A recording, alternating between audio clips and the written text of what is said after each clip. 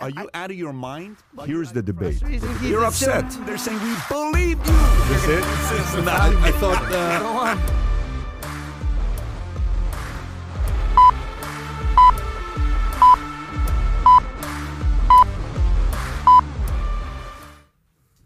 All right, so podcast episode number 166. We didn't have any podcast last week. We're back, baby. We are fully back. We got some guests. With two special guests today with a lot of topics to discuss. We have potentially the greatest marketer ever in politics. He could have been a CMO at a Fortune 100 company. And if his father was a gangster from an Italian family, he could have been a boss. Okay, and that's Roger Stone.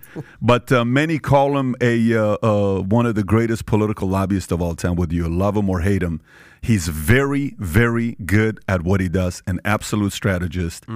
Roger, it's good to have you here. Great to be back. And we also have Rick Prado here with us. For those of you that don't know who Rick Prado is, 24-year vet with the CIA. He served in the operations officer in 6 overseas posts. He was a deputy chief of station and plank owner of the original Bin Laden task force issues stationed under senior analyst Michael Schur.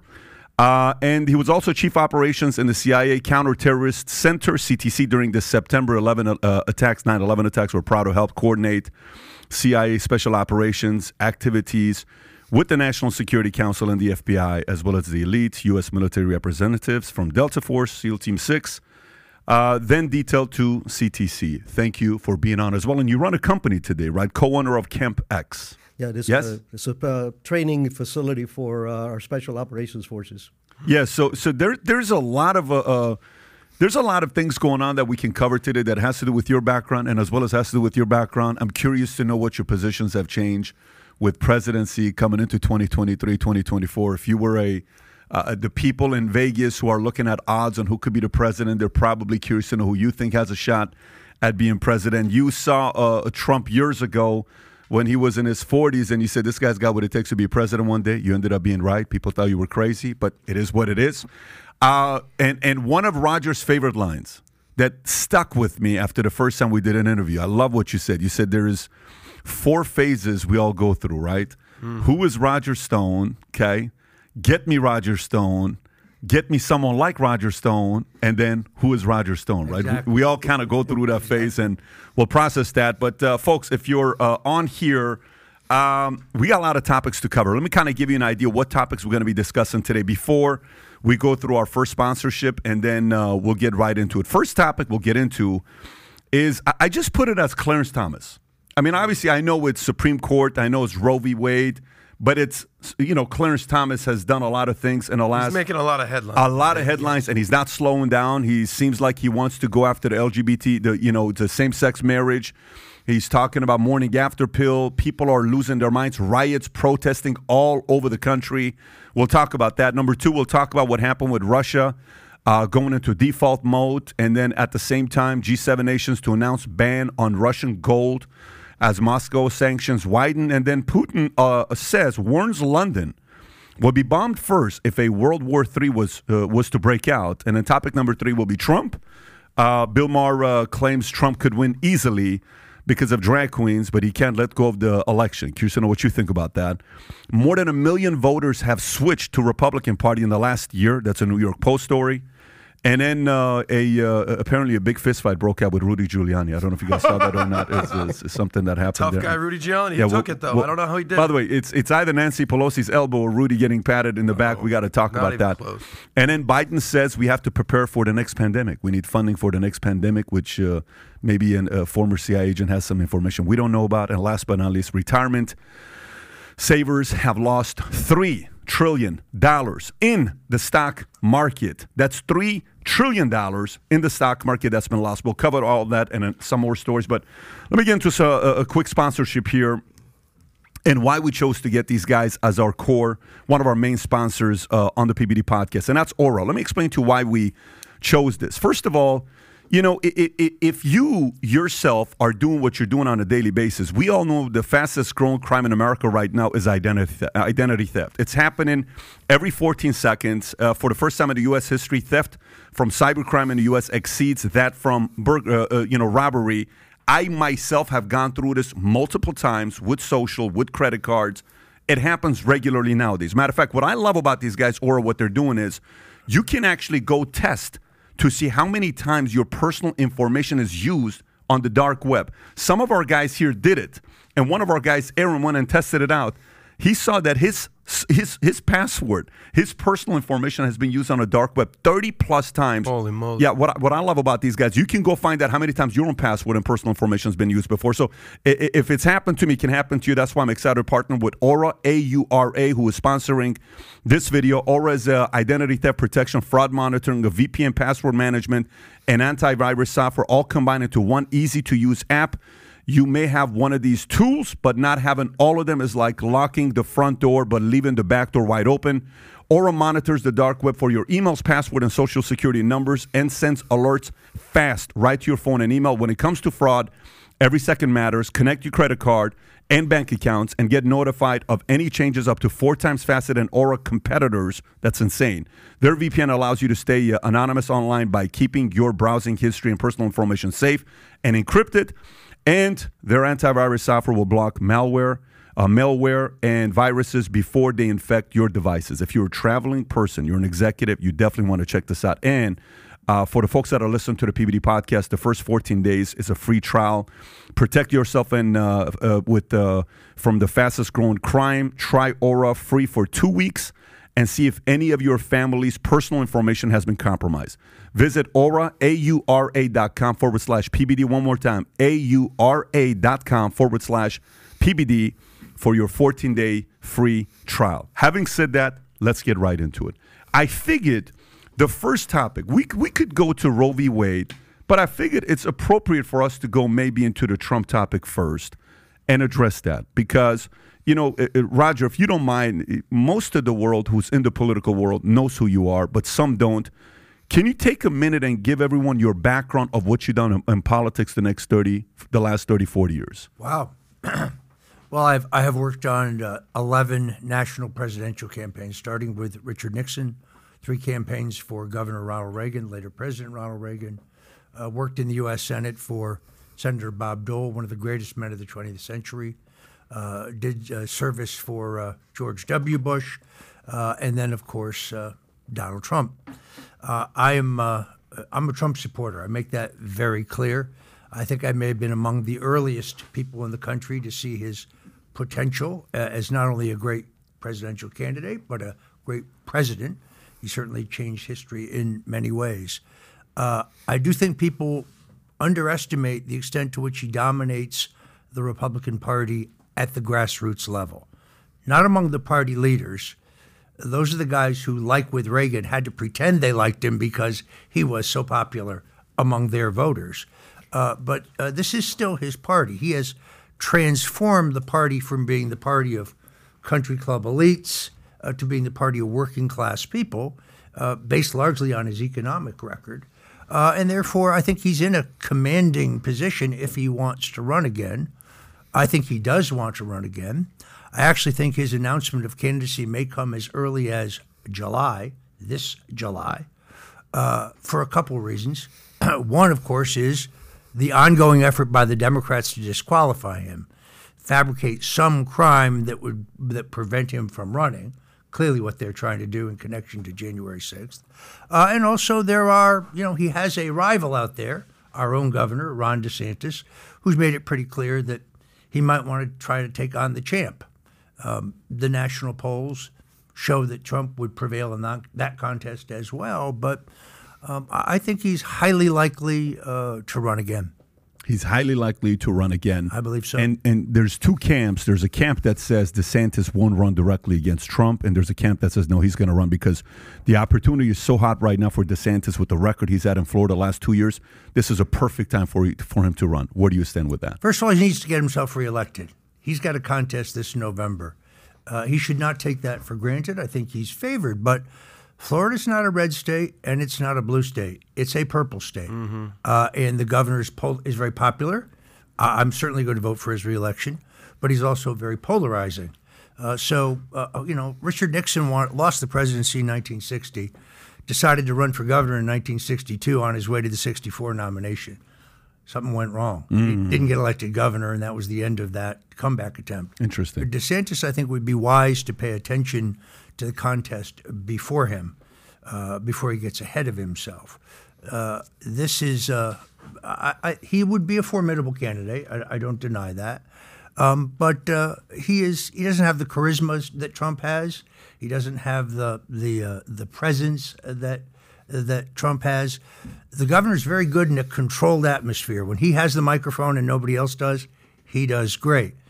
But he's not self-deprecating. He's not funny. He's not entertaining. He's kind of stiff. You said Trump's self-deprecating? All the time. Yeah, absolutely. Trump makes jokes about himself. And you say DeSantis is kind of a stiff. Kind of a stiff. I mean, he's very focused. He's very disciplined, which is a key factor in politics. But he's not very charismatic. He's a little boring. He's a little boring. Is charisma the most important quality a president could have? We live in the television age. You know, they asked Ronald Reagan, "Do you think it was detrimental to your prospects to be president that you were an actor?" And he said, "You know, I don't see how a guy who wasn't an actor could ever do this job." This is in 1980 or prior to that? When he was president. Oh, well. I don't see someone who's not an actor can do this job. Can you imagine that line for Reagan to say, which makes sense? Okay. Is Rick in the Trump camp? Where do you stand on this? You live in Florida, so you probably have strong opinions on DeSantis, Trump, all that. Well, I voted for Trump both times. I think that he has put together the best policies for this country. I love his patriotism. I love his support for our law enforcement and, of course, for our military, special military and law enforcement and federal agencies. I also like DeSantis. I think that he's done an incredible job here in Florida. And I've talked to a lot of people about this. A lot of people don't want DeSantis to run because they don't want him to leave Florida. Yeah. It's a very selfish part of it. Pat has been very vocal about that, yeah? That's a big concern a lot of Floridians have. But I think the biggest question is the following. And I'm curious to know what you say about this. So you know how in MMA or in boxing, certain people that come from the same camp, you know, they don't fight each other, and then if they do, there's a big, rift. There's a big falling out between the two. Yeah, Masvidal had a falling out with Kobe. They used to come from the same camp. So if you follow MMA, you're both, so you hear stories like that. What do you? So visualize the stage, which is what everybody is wanting to see if it's going to happen or not. Oh, first Republican, presidential debate on the Republican side. Okay, so we're looking at all the candidates on stage. You're going to see, say, Rubio, maybe Cruz. You see all the candidates that we see, right? They're on the stage. Maybe Mayor Suarez, I don't know. But you got these names on the stage, right? They're debating. Everybody knows it's really two names. It's not any other names. The other guys are up there just to kind of be up there, but we know it's only two names. Do you remember the scene when Kamala Harris went right after Biden? Do you remember that one scene when Kamala Harris went after Biden? Busing back in the 80s. And then surprisingly, she ends up becoming a VP, which is a very weird thing that happens. But what happens when these two go at it? What happens when they call each other out? Who calls who out first?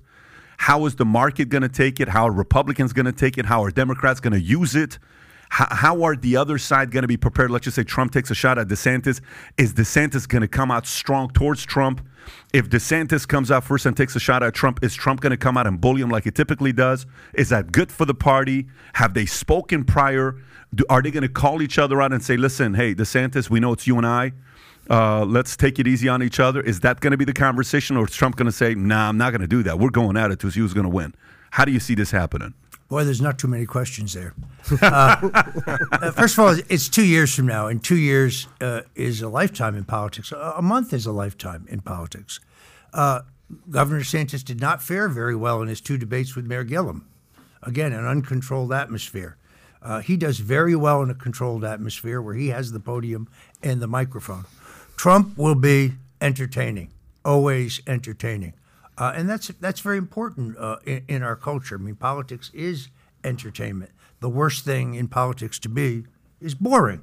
Trump is never boring. But to handicap something that's 2 years from now is extraordinarily difficult.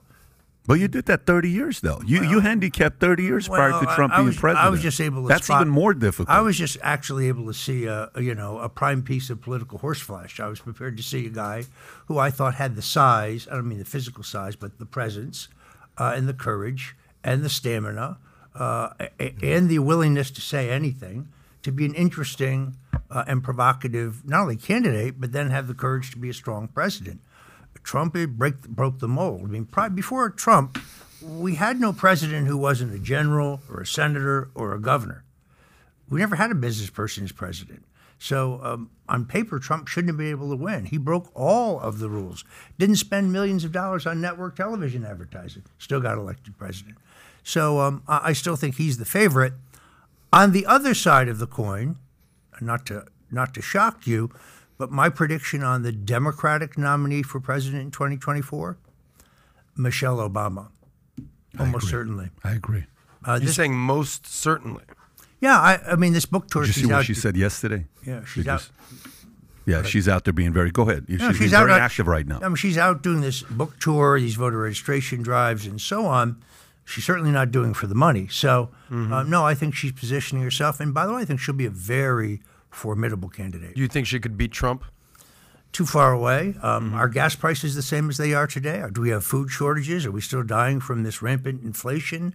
Are we shipping $40 billion to Ukraine when we can't spend $5.7 billion to seal our southern border? I mean, the issue situation today would favor any Republican at least in the next election round and perhaps the following round. But again, Reagan had a sour economy in the middle of his first term. The economy was roaring by the end of his first term, and he got reelected. So meaning if things change and Powell increasing the rates, doing what he does, maybe flattens inflation, and then he can lower interest rates a little bit. So then we go back to having a decent economy, and gas prices go lower. Everything is now a little bit more settled. You think the likelihood of Biden getting reelected is higher, or you just don't think he's going to run again? I don't see him running again. Okay, in got the final analysis. So no matter what on the left, it's going to be somebody else outside of Biden, is what you're saying. That is my belief. Yeah. Do you also agree? Absolutely. Who do you think it's going to be? I don't know. And the news of Michelle Obama scares me because she is, I consider her a very drastic left-wing individual. From my, and I'm not a politician, that's obvious, but from my perspective, the far right is always going to vote right, and the far left is always going to vote left. So we need a candidate, especially in our Republican Party, somebody that could bring in that middle America, that average American out there that finally cannot afford to be the silent majority anymore and become a not-so-silent majority. Well, are you going to, when you said that, are you saying DeSantis? Is that kind of where you were going with that? No, neither one. Either one. Okay. I let the best man win, but I know which way I would be voting would be still that way. But let me ask you a question, Roger. From your having done this for a while, how often do leading candidates of the same party talk to each other before the first debate? Oh, almost always. And what does that call sound like? What's that conversation sound like? It can be like the way off in a prize fight. They can trash talk each other. Right. But I think the president's kind of nonchalant about this. He was quoted in the New Yorker last week as saying, "Look, it's his prerogative. If he runs, he runs. I'll beat him." I think that's the right attitude. Got it. But it's not deals are not made are deals made pre-first debate that takes place? I don't think anybody makes a deal because everybody goes into that debate thinking, I'm the guy. This is my opportunity to break through. Maybe I'm back in the pack right now, but this is my opportunity to break through. The field will winnow pretty quickly because Trump is so completely dominant. The only one, as you correctly pointed out, who potentially is a challenger who can get anything together is Ron DeSantis. I mean, Mike Pompeo. Go out on the street in front of the studio and ask the first 7 people you see who Mike Pompeo is. They don't even know who Marco Rubio is, and we live in Florida. That's pretty. So this is a complete different question, but since we're on this here, so far 3 names, which I fully agree on those 3 names. Michelle Obama, you got Trump, you got DeSantis. Great, but let's talk about wild cards. Okay, and wild cards are somebody we least expect. Okay, there were talks of a Rock saying, "Hey, one day, he wouldn't mind becoming a president." You hear Logan Paul and Jake Paul talk about they're going to be presidents. Logan Paul, to me, I think that guy's got a big upside. He's entertaining, he's smart, he's good looking, he's a good talker, he's a great marketer, he's a good storyteller, but he's young, right? But in a setting where a Dwayne Johnson, The Rock, my opinion, this is a perfect time for him to run if he wants to win. Now, politically, whether you agree with him or this is not about politics. I'm not asking policies. I'm asking timing-wise. The left doesn't have an exciting candidate, okay? The right is confused between two different candidates. If there's ever been a time for a guy like that to jump in there, whether you like his policies or not, it's irrelevant. Do you think this would be a good time for The Rock to make a move? It's a tremendous advantage in American politics, particularly presidential candidates, to begin well-known. Ronald Reagan had a career before politics. Donald Trump had a career before politics. So they were both able, in a way, to skip the first step of politics, which is to become well-known. Candidates like The Rock begin well-known. Now, I'm not sure which party he's in. I'm not really clear what his politics are.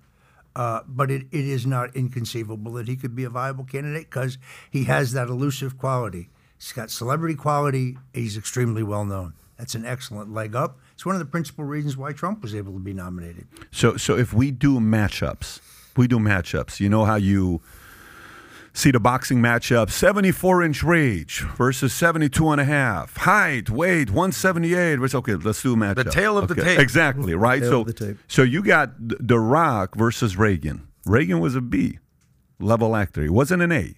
But he'd been governor, and he had a very successful term as governor. Perfect. So fair enough. So that's the edge. So The Rock, somebody could say, highest paid actor, right? He's made his money. He's got God knows how many followers on social media. He's an international figure, so he's got that part. Then if you look at some of the other names, if you compare him to Trump, well, Trump wins on success of business, you know, what he's built, his brand, but The Rock may win for, you know, being more famous. Policies. Trump's been talking policies since the 80s. I don't know if The Rock's been talking politics for 30 years. So that's the one part where even he himself said, this is not an area where I excel in. But all I'm asking is, in a situation like this, if you got a call from one of these guys, from one of their handlers saying, hey, we want this thing to be, you know, we want you to sign an NDA and we don't want you to say this to anybody. We are willing to hire you as a, you know, political strategist, but no one knows this. If feedback was given to them, what would you say to some of these guys? You want to be president? Run for governor. You want to be president? Run for senator. In other words, Trump would run on a 4-year record of unprecedented economic growth, rebuilding of our military, appointments to scores of conservatives to the court. He's got a record to run on. I don't think you can go from actor to president without an intermediate step. Reagan had 2 terms as governor of California, very successful terms. That's what qualified him to be president. His presence, obviously, his charisma made him a strong candidate, but it was the record that mattered. Crazy question for you. If Arnold was born in the U.S., could he have been a president? He may have been. Of course, his politics shifted over time. Right. So he started as a Reagan Republican. He ended up as a Kennedy Democrat. Right. That's not too far removed, though, these days. These days, yeah, that's Right. true. He went from 40-yard line to 40-yard line is the way I would interpret Is there anybody else you see there that's a wild card that has a shot at, shaking things up in 2024? I don't see it, but Okay. again, All right. it's 2 years from now. It's very hard to say. 2 years is a long time in politics? It is. Really? A month is a long time in Okay. politics. All right. Well, listen, I'm talking to the guy that predicted things 30 years ago. I thought maybe you had that mojo today. You're going to tell us some things where we can go I to think Vegas. to sum up we got some Vegas people on here. What our friend Roger Stone is saying is that I think you once said it is better to be infamous than to never be famous at all. I did say that. And you are, is it fair to say that you are living in infamy? I am today, yes, thanks to the folks at CNN. Is it just them? You may have seen my early morning CNN TV show. I had 29 FBI co-stars. Yeah, it was a great show. They were all carrying fully automatic M4 assault weapons to arrest a 68-year-old man with no priors for the white-collar crime of lying to Congress, which I wasn't even guilty of. How do you lie about Russian collusion when there is no Russian collusion? Not possible. Did you have a follow-up? I'm waiting for you to see if you have. Well, I look. Were you going somewhere with that? I feel like there's many different directions. You know, I've asked many friends. I got Roger Stone coming on. You wouldn't believe the wildly different opinions I have. I wrote some of them down. Some of them said he's a national treasure and he's a American hero. Some says that guy's not in jail. Some says that guy is a treasonist and he should be locked up. Why are you such a polarizing figure? Because I tell you what I really think, because I've beaten a lot of Democrats in elections, because I believe in loyalty. Look, I was charged for one reason, to pressure me to testify falsely against Trump. I refused to do that. That aggravated a lot of people, and I was marked for destruction. It is only through an act of mercy and justice that the president pardoned me in my conviction. But 2 years after I was convicted, by court order, Robert Mueller and the DOJ are forced to release the redacted section of their report in which they admit they never had any evidence against me of Russian collusion or WikiLeaks collaboration or any other criminal act. So, no, I think to half the people, I'm a hero. To the half the people, it's a villain. I've at least made my mark. It's better than being no one. Yeah. So you're comfortable being the villain to half of America? I don't have any choice. It's not a question whether I'm comfortable with it or not. I do find it odd that violence has become acceptable. In other words, if I went to a restaurant and I saw someone across the room that I disagreed with politically, I wouldn't start screaming or throwing things at them or threatening them. I'd ignore them. But that is not the case today. And public shaming and violence are all too common. I can't leave South Florida without a professional security. It's not viable. Really? Not viable. Not viable. Some may say that you were the head of the snake for how ugly politics is today. You started what they call negative campaign advertising. Do you feel any sort of like I'm not going to say remorse, but like, or maybe it's pride that you were kind of the originator of how dirty politics is, or has it always been this dirty, but you've been sort of nicknamed this dirty trickster, even though that's not the terminology you use, but they use for you. I think you once said on your tombstone, it's not going to say what you describe yourself as the agent provocateur. You're certainly provocative, but it'll likely say dirty trickster. However, you don't use those words. Correct. So how would you explain that? Abraham Lincoln's opponents handed out leaflets saying that he was of mixed race. I'm sorry, I didn't invent negative politics. Politics. You weren't around in the Lincoln days, is what you're saying? I was not the head of youth for Lincoln. The point I'm making is that politics has always been a contact sport in America. I didn't change that. I'm not responsible for that. I have always played the game by the rules and the laws by which it is regulated. As politics has changed, you have to change. Got it. Rick, question for you, and Roger, I'd like to get your commentary on this as well. I was speaking to a friend of mine who's also former CIA agent yesterday when I got back, and I asked him a question. I said, so when it comes down to these agencies, FBI and CIA, right, where do they recruit from? Do they recruit people from these big Yale schools? Do they go to these big Ivy League schools and they're picking people up from there? And if they do, most of them are indoctrinated in one side politically, but their job is to protect everybody. How often did you see in the CIA or in the FBI the individual person's political leanings influence their decision-making in their job? I never really saw it. I think that is a new trend. Part of the issue that I have is, our federal agencies need to be headed by people that were part of that agency. Political appointees do not do well as a head of something that they don't understand. If you've never been in a car meeting with a terrorist in a dark alley, how can you make decisions that affect me on the street? So I think the politicization of our agency is part of the problem. I mean, you have people that go in there, they're political appointees, they owe allegiance to whoever allowed them to go in there rather than to those people that work for him or her. Roger, what do you think about what Rick just said? I think the vast majority of rank-and-file FBI and CIA employees and agents are honest people who have no politics. The political corruption is at the top of those agencies.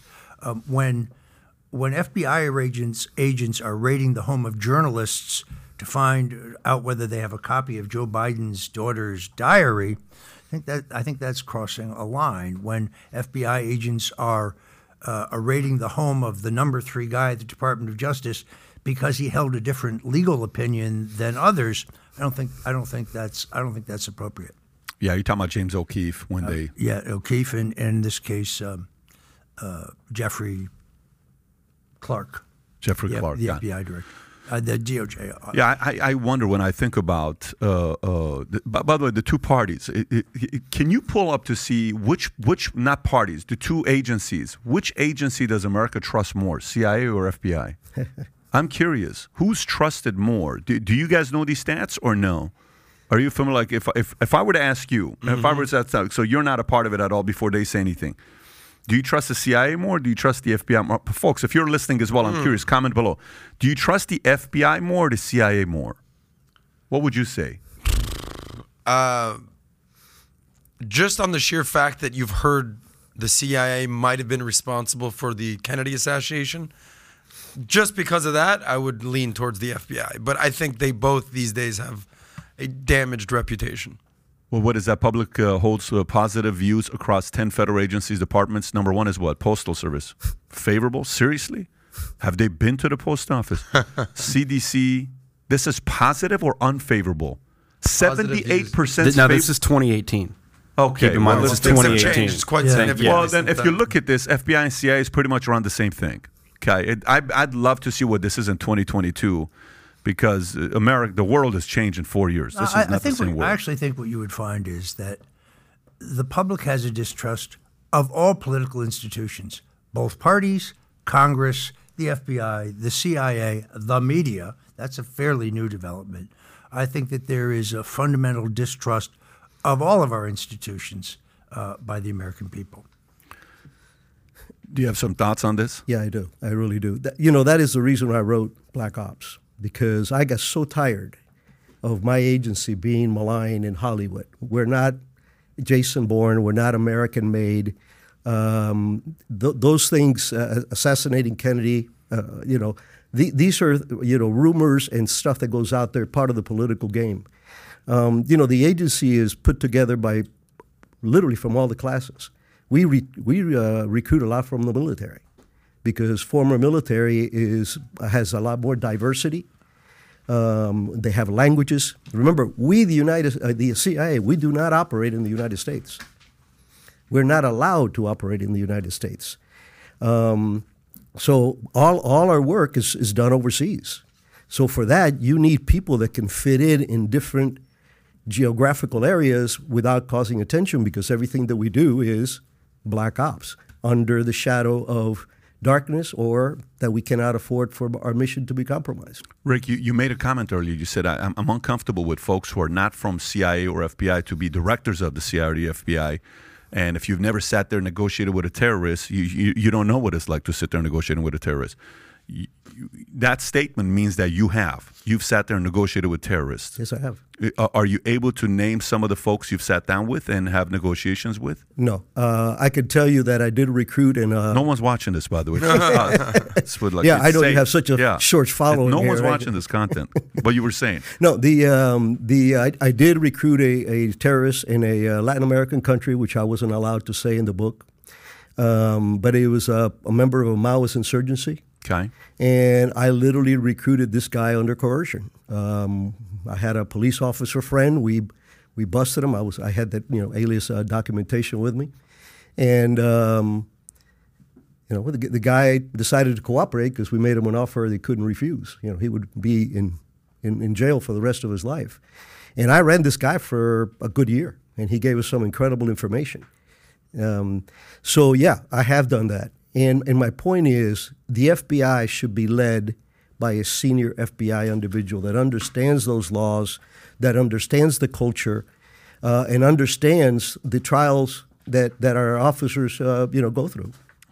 Interesting. Well, I never forget my dad pulled me aside 7 years ago, something like that. We have some people in our family who have done some work, from Iran. So Iran had Savak and different kind of things that they were dealing with back in the days. He sits me down and says, he winks at me, he says, "You can tell me." I said, "I can tell you what, Dad?" He says, "You can tell me. It's okay. It's just you and I." I said, "Dad, what do you want me to tell you?" He says, "I know you're with the CIA. Just wink. Just say one thing. But I know you are." I said, "Dad, I'm just an insurance guy." He says, "No, you're not. I don't believe you." Yeah, we all saw True Lies, buddy. Yeah, we all yeah, saw that's Schwarzenegger right, and that's True Lies. right. How do you think the current director of the CIA, I believe his name is William Burns, how do you think he's doing? He has a good reputation as an ambassador, and he's always had a very cordial and supportive posture overseas when dealing with our chiefs of stations. That's his reputation. It's a guy that appreciates the CIA. But you know, if you're going for eye surgery, you don't go to a knee doctor. And that's my point. You know, you got to have somebody that has been there, even half a degree, to understand what our job is all about. Roger, when's the last time you sat this close to someone affiliated with the CIA? It's hard to say. They might be shadowing me. I have no. You're sitting no. next to two potential CIA informants right now. Oh, God, far from it. Okay, so I was kidding. It was a joke. So let me go through the story of Bill Maher. Said I want to get your commentary, your thoughts on this. So Bill Maher claims Trump could win so easy because of drag queens, but he can't let go of the election. This is a Mediates story. Comic and pundit Bill Maher claimed that the former President Trump could win easy because of drag queens, but can't let go of elections. On Friday night edition of HBO's Real Time with Bill Maher, the host took a table bit about future headlines that included libraries in Texas to offer impotent gun nut story hour to banter with guests Andrew Sullivan and Katie Herzog about what a drag culture issues like a drag queen story hour are on Democrats. Maher explained that poor Trump could easily win if he could let go of the 2020 because of the drag queens. Do you agree with him? Well, I'm a little upset with Bill, first of all, because he had me on, maligned me as a Russian spy.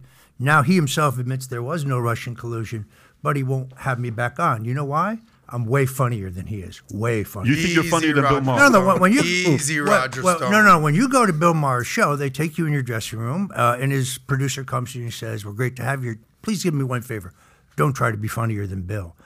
I said, Bill's got an entire group of writers who are cranking out of stuff. Yeah. I'm all by myself. They ask you to do that. Oh, really? yeah, absolutely. No, look, I've been on Bill's show several times. Yeah. And it's always lively, and he's entertaining. It's not the drag queens are the reason Trump can win. It's gas prices, food shortages, inflation, leaving several $1 billion worth of equipment in Afghanistan, shipping $40 billion off to Ukraine when we can't spend the money to seal our own border. Those are the reasons that he can win. The 2020 election is kind of tricky. It would be false to say that people are not concerned about it. That doesn't mean it's going to get undone or redone, or that's not realistic. But voter integrity, the integrity of the rolls, that's a legitimate issue, and I don't think Trump can stop talking about it in that sense. You think he should? In terms of the fact that our next election needs to be honest, fair, and transparent, yes, absolutely. No. Do you think he should stop bringing up that there was fraud in the last election? Do you think he needs to just move on and focus on today's issues? It's the precursor to insisting that there be no fraud in the next election. So I don't think it should be the raison d'etre to his candidacy, because politics is never about the past. It's always about the future. Let me ask you a question on Bill Maher, because I watch his show religiously, or you might say religiously, or whatever his thing is. But when you sit down with him, you're not on the panel typically. Or the last time I saw you did the one-on-one. Yes. Yes. Sort of like the pregame up to the show. Yes. And it's really almost like, I don't want to say an interrogation, but he's coming right at you. Yeah. And whatever your talking points are, he's going to dismiss them and get to his point. Right. So sitting down with Bill Maher, you must have seen how he's sort of, what does he famously say these days, Pat? I haven't changed. The Democratic Party has changed. They've moved a little bit far left. What have you seen him update his opinions? What's your take on Bill Maher these days? Because a lot of people are basically saying, hey, you know what? This Bill Maher, I never really agreed with him. It's kind of making sense these days. Are you starting to see more of that? On some issues, I think he's been very consistent, and I agree with him. So, for example, he's always been a critic of radical Muslim. He's always been critical of Islamic terrorism. He's always been pro-cannabis legalization, position I've held for 30 years. He smokes joints on the regular. As a libertarian. I do think that he has come around on the hypocrisy of the American left. So, yeah, a lot of my conservative friends are have a new appreciation for Bill Maher. Do you? Yeah, I do. I think he's being honest. Why won't he have you back on? Because he doesn't want to get bested again. Oh, you think so? Anytime, buddy. I think Bill Maher can handle you, though. Anytime. You hear that, Bill Maher? Roger Stone on the PBD podcast and Valuetainment is calling you out. He wants to see you again soon. By the way, on top of that, more than 1 million voters have switched to Republican Party in the last 12 months. And that's a big number, including tens of thousands of swing voters and some declaring they can no longer support the Democratic Party policies, according to a report Monday. The move to the GOP is occurring in every part of the country, in Democratic and Republican states and cities since President Biden defeated former President Trump. An analysis of voter registration data by Associated Press found over the past year, about 2/3 of 1.7 million voters who changed party affiliation shifted to the Republican Party, and overall more than 1 million people become Republicans compared to 630,000 who became Democrats. Why do you think that is? As I think it was James Carville said, it's the economy, stupid. I mean, yeah, it's gas. You think it's that simple? Yes, I really do. You had a boom economy. You had the most robust economy in our history under Trump. You had record job growth, record wage growth, billions of dollars coming back in the country to be invested here.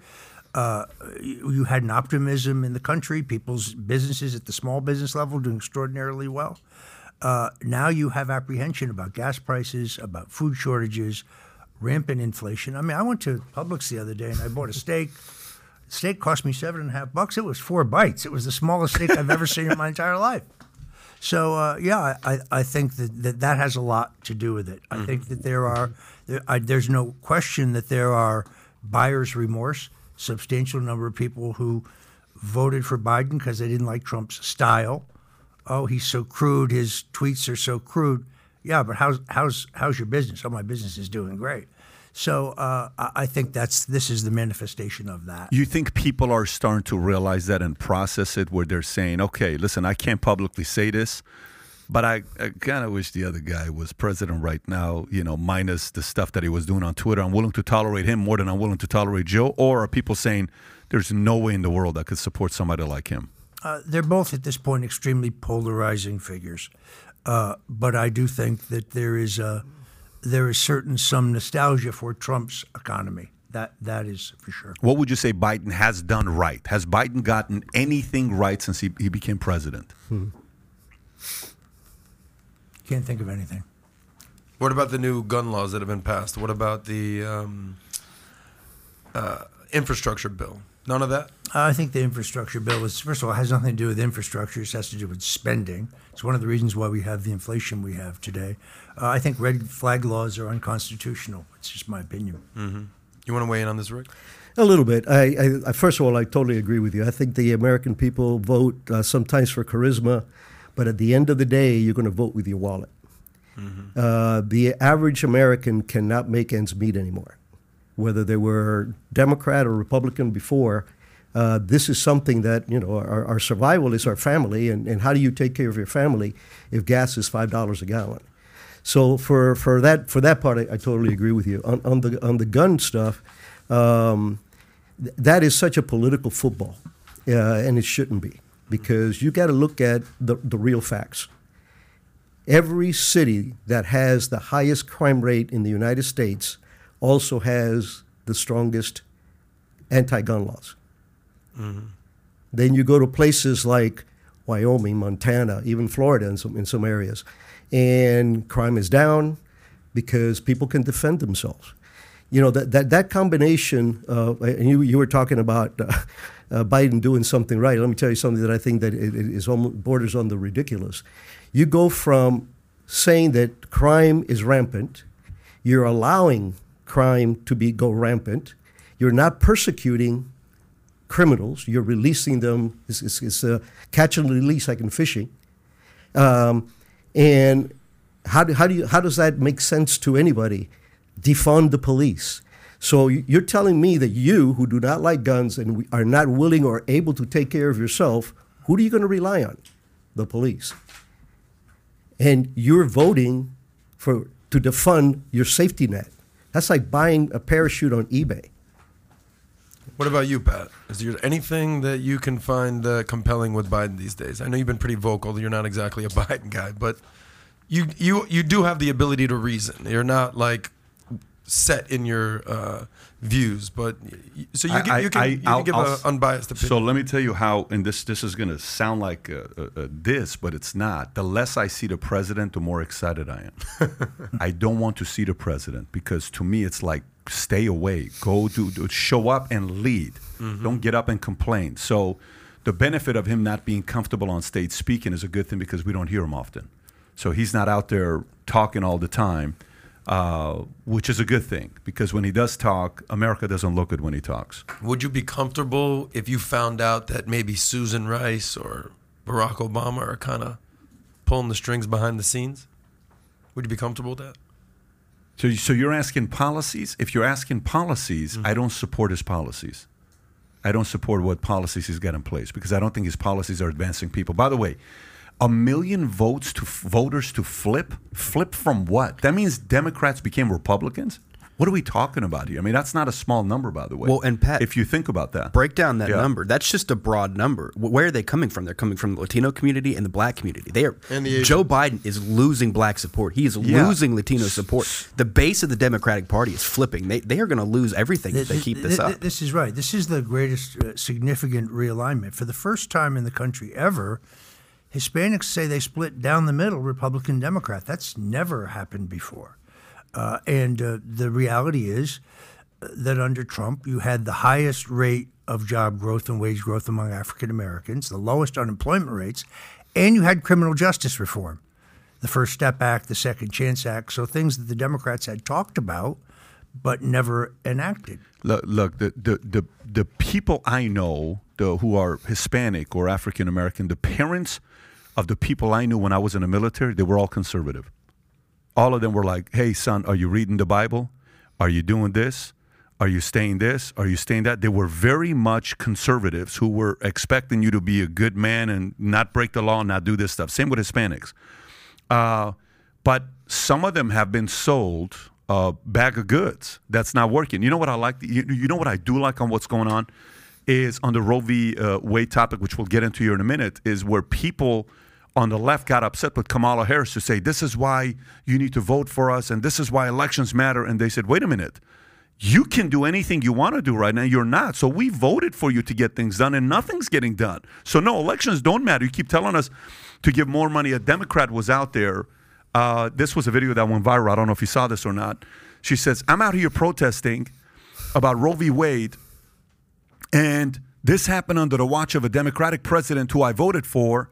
And 5 minutes before I came out here protesting, I got an email from Joe Biden and Kamala Harris telling me to give $15. I've been given $15, but you're not doing anything with my money. How much more money should I give you? So when your own party turns against you, you got a big problem here. And 1 million is a big number. So if you're asking me that question, that's a big number we're talking about. To address that, whatever that person is, they probably just don't understand how the Supreme Court works, because Trump put in, 3 justices during his tenure? Which is, no one's ever done that before. It's not like Biden or Kamala have any control over the Supreme Court. You're right, but what okay, so go with that. Go with that.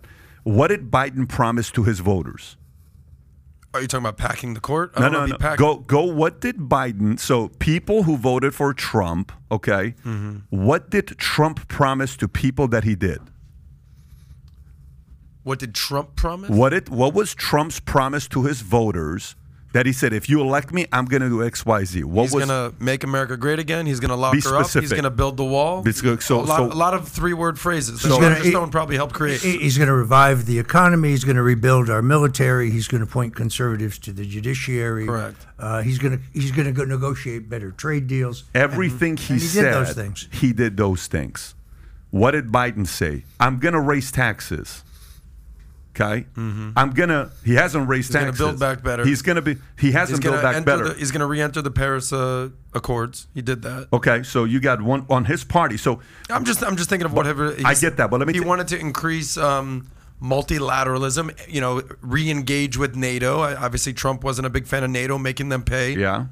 Clearly, things with NATO seem to be doing a little bit better these days, especially with the war in Ukraine. I mean, at least the G7 is on the same page, it seems, against Russia. What else? Okay, so you got a party, another person's got a party. You vote for your guy. It's percentage, right? If your policies, you say 10 things you're going to be doing. If 80% of them you do, then the other party elects a guy.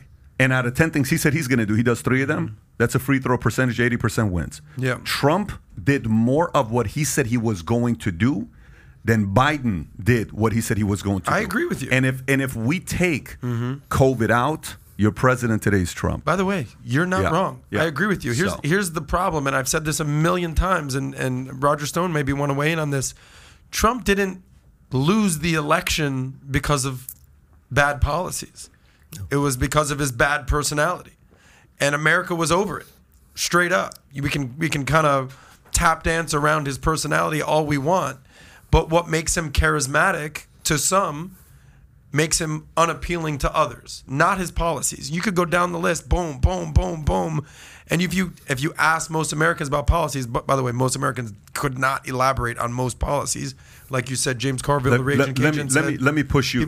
Let me push you. With the economy. Let me challenge you on that real quick. Okay, so this is the one. So we're having dinner 2 nights ago with a guy, Hart. You know who he is, Hart and his wife, and we're having dinner with Gaines and Andrew and Jennifer. And I'm sitting there and I'm bringing up issues to them. Like, so let me ask you a question. With such and such thing that Clarence Thomas wants to do, how do you feel about it? How do you feel about transgender? How do you feel about this? How do you feel about that? Well, to each his own and all this other stuff. And I said, really? Yeah. I said, okay, cool. I said, at what point did you form this opinion of to each his own? I don't know. I said, 20 years ago, would you have said to each his own? Yeah. No, I don't know. I said, look, here's what happens. Do not let the minority of people who are allowed to convince you they're the majority. So here's what happened. The minority of people who are complainers, they're like this. They come and fight you in the street and they go like this. You want to fight? Let me tell you who I got. I got 200 people back there around the building. If you want to fight, I'm going to come and kick your ass and they're going to come and whoop your ass. And like, oh shit, they got 200 people back there. So what do? You're like, dude, I don't want to fight these guys. And then you go home, right? And then you go around the corner. They got nobody. They convinced the world they had 200 people around the corner ready to fight for them. So because they're louder complainers, they have convinced even Fox News to do a special on transgender, calling that family what an honorable thing to do. What a brave family here. People are falling for all of these things to say, well, if everybody else says it's okay, maybe I should say it as well. Where the hell is your backbone? Or maybe you disagree. And if you disagree, people may sit there and say, I can't believe you said this. No problem. Go for it. You can come at me. I'm totally okay with that. But this is my position. I'm uncomfortable with it. Good for you with agreeing with the crowd. I'm not agreeing with the crowd. So if we do go back and we ask the question of many people didn't feel comfortable with Trump, okay? Many people didn't feel comfortable with DeSantis. Is it true many people didn't? Or is it the fact that the people who said many people didn't are the loudest complainers and we believe that there are many people, but there's only a few? That's the question. And I think people are starting to realize today, when you see 1 million people flipping, maybe there were not many people. Yeah, but you're not going to see 81 million people flipping. So are you basically saying But you don't need 81 million people. We don't need 81 million You need people. 1 million, That's the literally, point. in the Midwest. That's the point. Totally with you. That's the point. But you're making the case that transgenderism, which less than 1% of America would even identify as that. 0.1%. Exactly. I don't even know a transgender person. You're not making the comparison that 50% of America who's turned off by Trump, doesn't really feel that way. Is that what you're saying? Or No, you're saying that people, you're saying people were convinced that they didn't like him? Let me. So one of my guys asked a question. So Pat, so this guy's running a real estate office and I'm consulting for him. He says, Pat, I have 2 guys in my office that are trans. I said, okay, and how do I handle it? I said, what do you mean, how do you handle it? I'm in the state of California, how do I handle it? I said, what's your point? He says, they're making other people feel uncomfortable, and I have a couple people who quit who are my top producers, and I'm worried if I say something, they could go and say something to the city, and then and then I'm dealing with HR. How do I handle this, right? Okay, so how do you handle that situation? How does an operator handle that situation? Does the operator go and say, hey, man, listen, this is too uncomfortable for us. You're making people around you uncomfortable. You got to leave. Well, what are they doing that's making them uncomfortable? Just being there is uncomfortable. Being there is uncomfortable because people are coming. We live by, why do you have clothes on? Why do I have clothes on? Why does he have a nice, because we live by what? First impression, right? I walk into an office and my first impression is, oh, okay, interesting. What's going on? So people now, you may say, Pat, what's the big deal with that? It doesn't matter what's the big deal or not. We judge. But here's the point. Many people in America today are walking on eggshells. People are afraid to say what they really feel because they may get in trouble for that. And people are getting sick of that. I agree with that. Getting the fact that yesterday Johnny Depp's story, whether it's a true story or not, Disney may offer the guy $301 million to get him to play, what do you call it? Jack Sparrow, Pirates of the Caribbean. If they give this guy $301 million, guess what? If he wins, guess who won? Man's men won. Men won. This whole thing of trying to panzify all men to become softer and sissies, I like the fact that Johnny Depp stood up. Now, if he didn't stand up, for the rest of us, our careers, we would have thought maybe he was a dirtbag on what he did to Amber Heard, and we're saying, you know what? Up the article on Valuetainment. We wrote a great article on that. $301 million. Yeah. Now, I hope it's a true story. I don't know if it is or not. Can I maybe? And then might be the perfect segue to Roger Stone. I don't know if men won. I think maybe being innocent until proven guilty won. I think anti-cancel culture won. I think stop judging.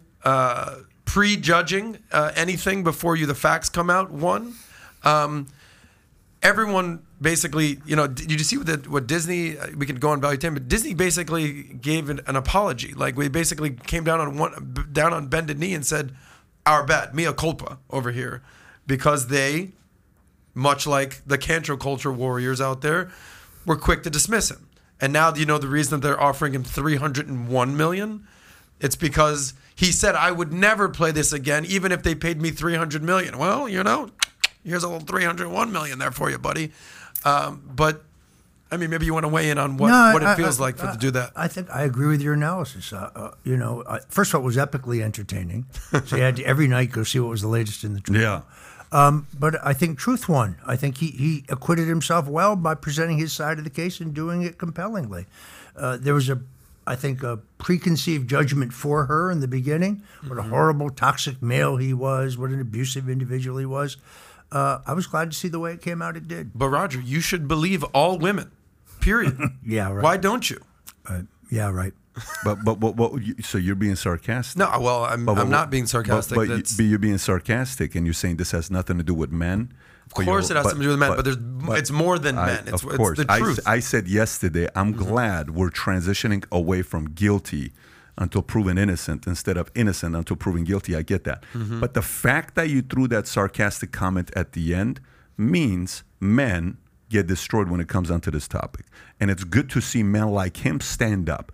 If you screwed up, you deserved it, whatever you're getting. If you didn't stand up, boom, we're seeing progress. So America's simply getting sick of it.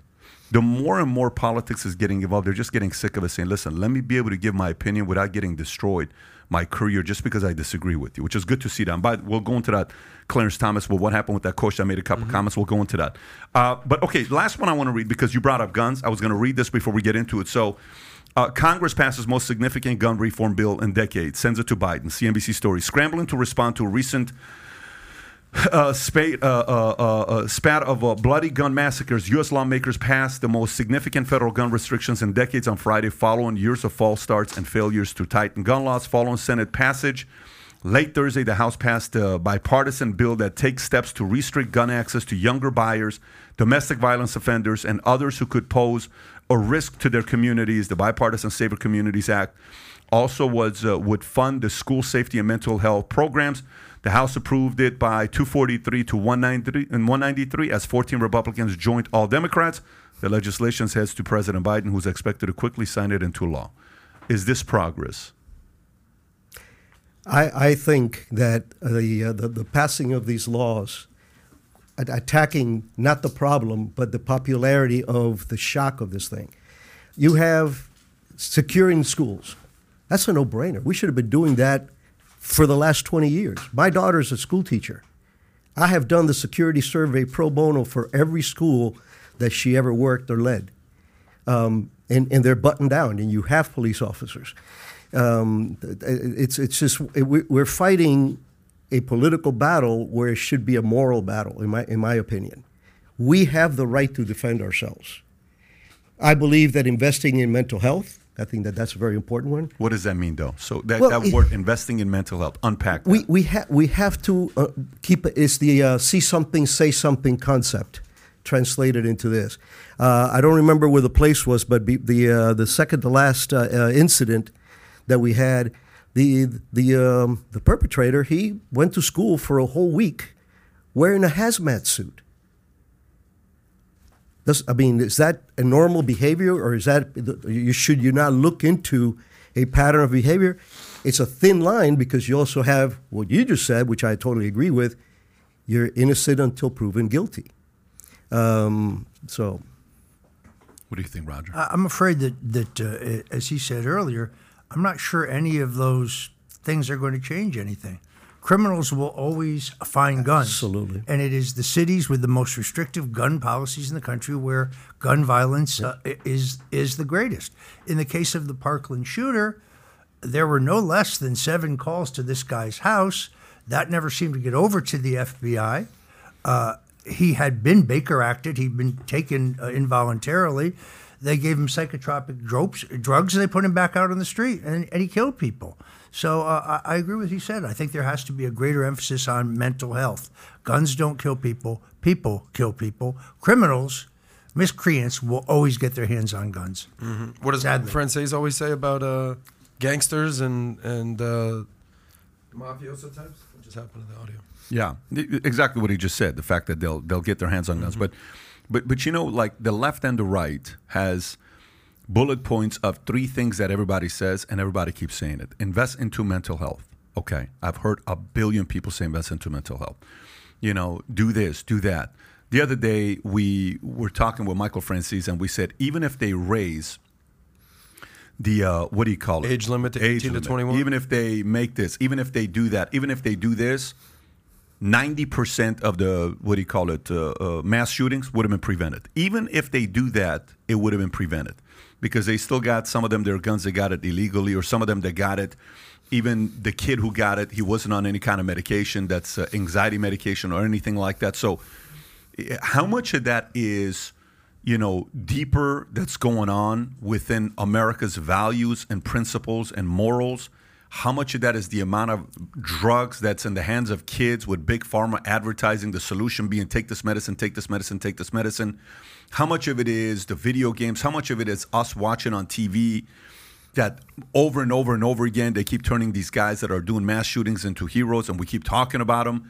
There has to be something, because even this strategy on what they're going to be doing, 90-something% of them would have been prevented. So does anybody really know the solution, or is it just pure political game that both sides are playing? What do you think?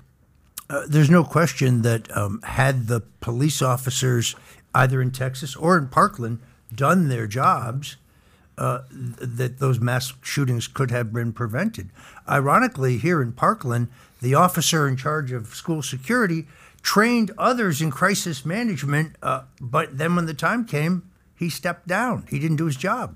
So how do you so think about that? So he did the training, and then when it came down to it, still didn't do it. He froze. He froze. So again, so then what is the solution? Because if we say we need more training, okay, we did, and even the training that was done, it still didn't happen.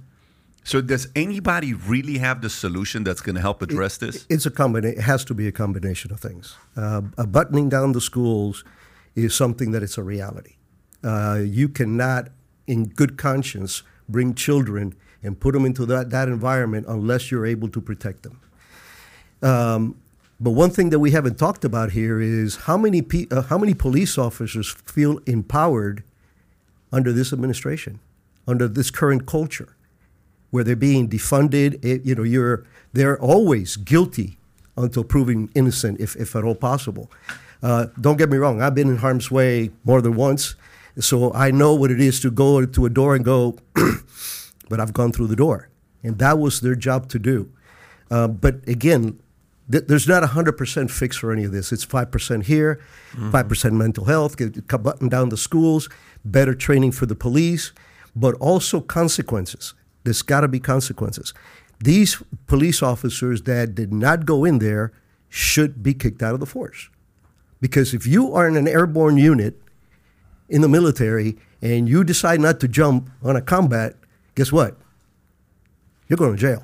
So we need to make them accountable for that mistake. You know what I would love? Here's what I would love. If a actuary, if a BI is listening to this, if a business analyst is listening to this, if a guy that studied statistics can listen to this, take time and make this video. This video can actually happen. Take all the mass shootings of the last 5-10 years, okay? Create the profile of everybody that did the mass shooting. put their age, how they got their weapon, if they were on medication, their background, put it all at the top and filter it out. And then take the new policies and changes that's coming up, and then red out the ones that could have been prevented and green out the ones that would have happened no matter what, right? And kind of go through it and break down in a video what that percentage comes down to. Because I think the way they're going, they're just playing politics, and the American people are like, oh, awesome, we passed something. Yeah, it really didn't do anything. No, but we did pass something. No, really didn't do anything. I think we need data, and we need somebody to analyze this like a statistician. Somebody needs to do that. Then we can say, kind of like where I'm going with this is Moneyball. You know how in Moneyball where the guy comes out and he says, look, the only stat that matters is what? On-base percentage. Mm-hmm. You don't win with home runs. You win with on-base percentage. This is the guy that we need to bring. Okay, great. Then we bring him in. Then they open. And you've interviewed that guy multiple times. Multiple times. I love that guy. So I think a Moneyball concept needs to be applied to this for us to figure out what stat matters the most. Mm-hmm. I don't think we're doing that. That's what I don't think we're doing. I think we're just kind of all talking and. But I would add. I'm sorry. I would add one extra tick on there. What's that? And you touched on it, Roger, a little earlier on. Make a study of how many of the criminal acts with a weapon, that weapon was a legally obtained weapon and in the hands of a legal carry individual. That's a huge statistic. When people quote gun violence, you have to at least be able to focus on where is the base of that violence. And it is the criminal world. And they don't have prosecution. The police can't barely do the job as it is. It is that would be I would love to add that to your tick of things. I mean, I get it that we have a campaign, where the manager may say, listen, when it comes down to gun violence, here's the 3 points that you have to hit. Boom, boom, boom. That's what you got to go. And then just know these 22 statistics, see which one of these you can remember and recite, but that's where you got to go. But that's marketing. It's not really a solution. We're just marketing and saying, hey, if they ask you to say that. I'd love to have somebody comes out and actually breaks this down and say, here's what it would have changed and not changed. I don't know. Well, you're going to have that opportunity. We've now passed these laws. There'll be an election in 2 years. Let's watch the violent crime statistics for those 2 years and see if they really change anything. Well, no, there's going to be an election in 5 months. Well, right? I understand. That's probably not, in all fairness, and not enough time. Mm-hmm. So let these policies be in place. They're going to be in place because I don't see them being repealed. Yeah. And you'll know in 2 years whether they've made a meaningful change. What needs to happen almost immediately is bail reform. Because right now we have a situation in almost every major city in the country which they've done away with bail, and recidivist criminals are right back out on the street, many of them to hurt people again, particularly New York City. So there's, I think, something that has to be reformed almost immediately. So you know what I also would want to know? Out of all these guys that did a mass shooting, what percentage is alive? What percentage is on the street? What percentage is serving a life sentence? How bad was the price that they paid for it? Is it purely all about a celebrity, the 15 minutes of fame? Is that really what it was all about? Has somebody taken all of these guys and gone and done a documentary to interview every one of these guys to come out with an analysis to say, this is the similarity we noticed? Whose job is that? Like, is that listen, FBI? Is that CIA? No, I don't think they're going to. So even to pull up to see, out of all these mass shooting guys, how many of them were from a single parent? How many of them had a father? I want all of those statistics to see what commonality do we see. You can pull up that data. Then we say, listen, these three that you guys keep talking about would only say 5%, but these two would have eliminated 42%. Let's address these two. We're just winging it. It's just like, is this something you think a public company or a government agency would do, or a private company? If I was a governor of a state, or if I was a president, I would go hire 10 engineers, from Silicon Valley, and I would bring them from Silicon Valley, from the best places in the world, and I would bring them that politically, I would interview them to make sure they're kind of like, how you hire a jury, and you make sure how they feel politically, they're not linked, or anyway, they don't have an opinion about the guy. I would bring in, you guys are neutral, perfect. Here's $300,000 per year. What's 10 times $300,000? Nothing, chump change. I want you to pull up every data, every stat, everything you can, and give us the exact reason why this is taking place. If the stats are out there, you can pull it up from the FBI. We can find that exactly. This is not going to cost that much money to do. It's $3 million, maybe a $10 million project. Hire the best analyst guys, data guys, put them in a room, pull up all the data. Within 30, 60, 90 days, we can figure this thing out. But here's the problem with the data. So the other day, you said, we used this story, there were 220. What is that sound, by the way? I keep hearing a sound like. Go ahead. I don't hear. Sorry. So there were 226 mass shootings in the United States through whatever it was, 6 months. Do you know what qualifies as a mass shooting? It's 4 people. If over 4 people were shot, not killed, were shot, that qualifies as a mass shooting. Where do you think the majority of that comes from? Gang violence. The majority of mass shootings in the United States aren't kids going and shooting up schools. It's not. I mean, it's gang violence, one. And most of the, again, we covered this. Most of the mass shootings happen with a pistol, not an assault rifle or a rifle or anything like that. By the way, all of that is part of the data.